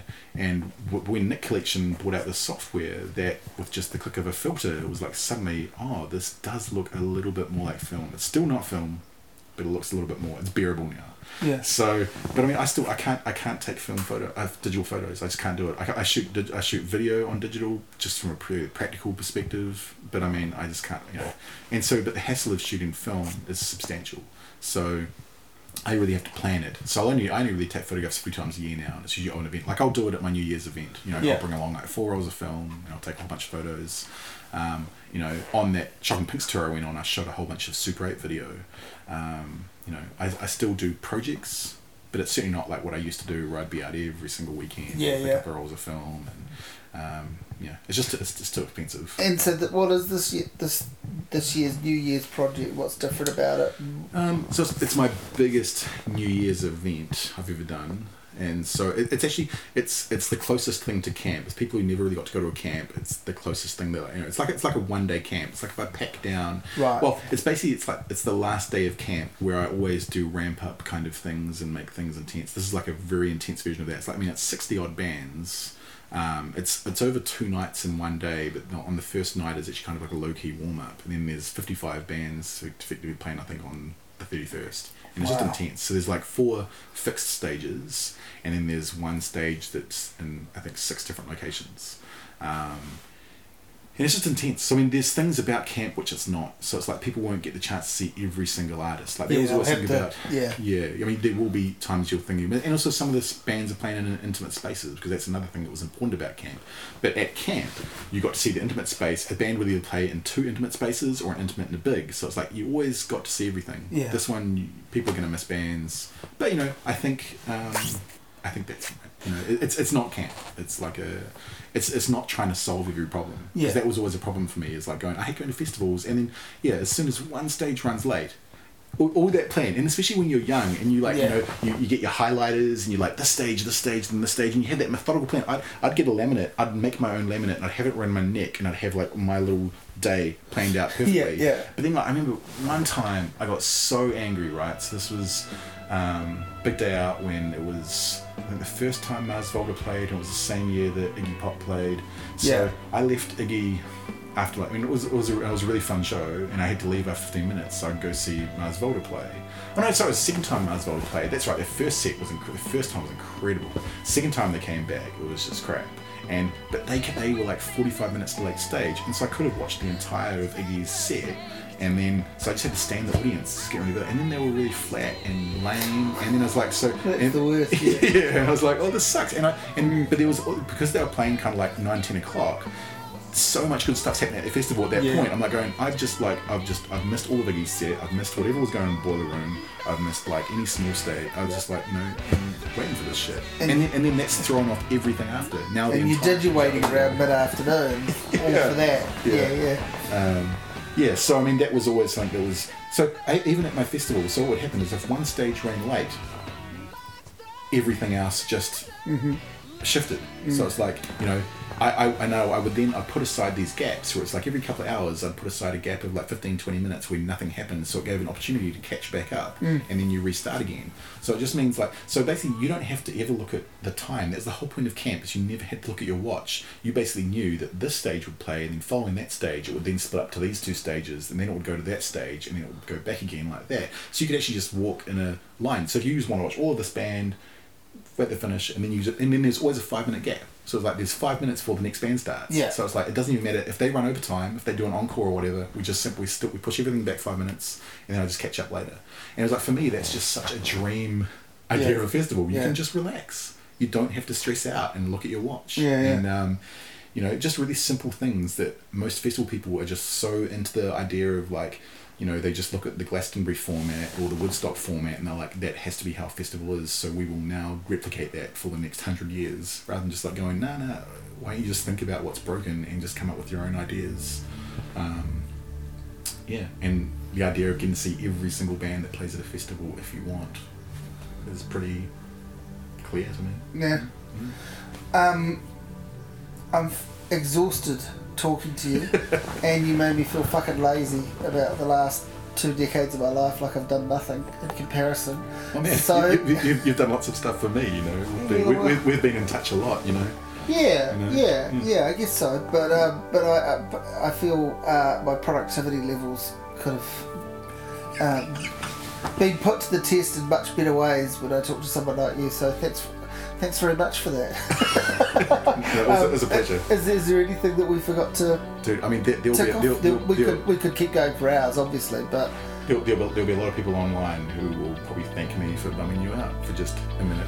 Yeah, exactly. I'm a hero today to thousands of better musicians. There you go.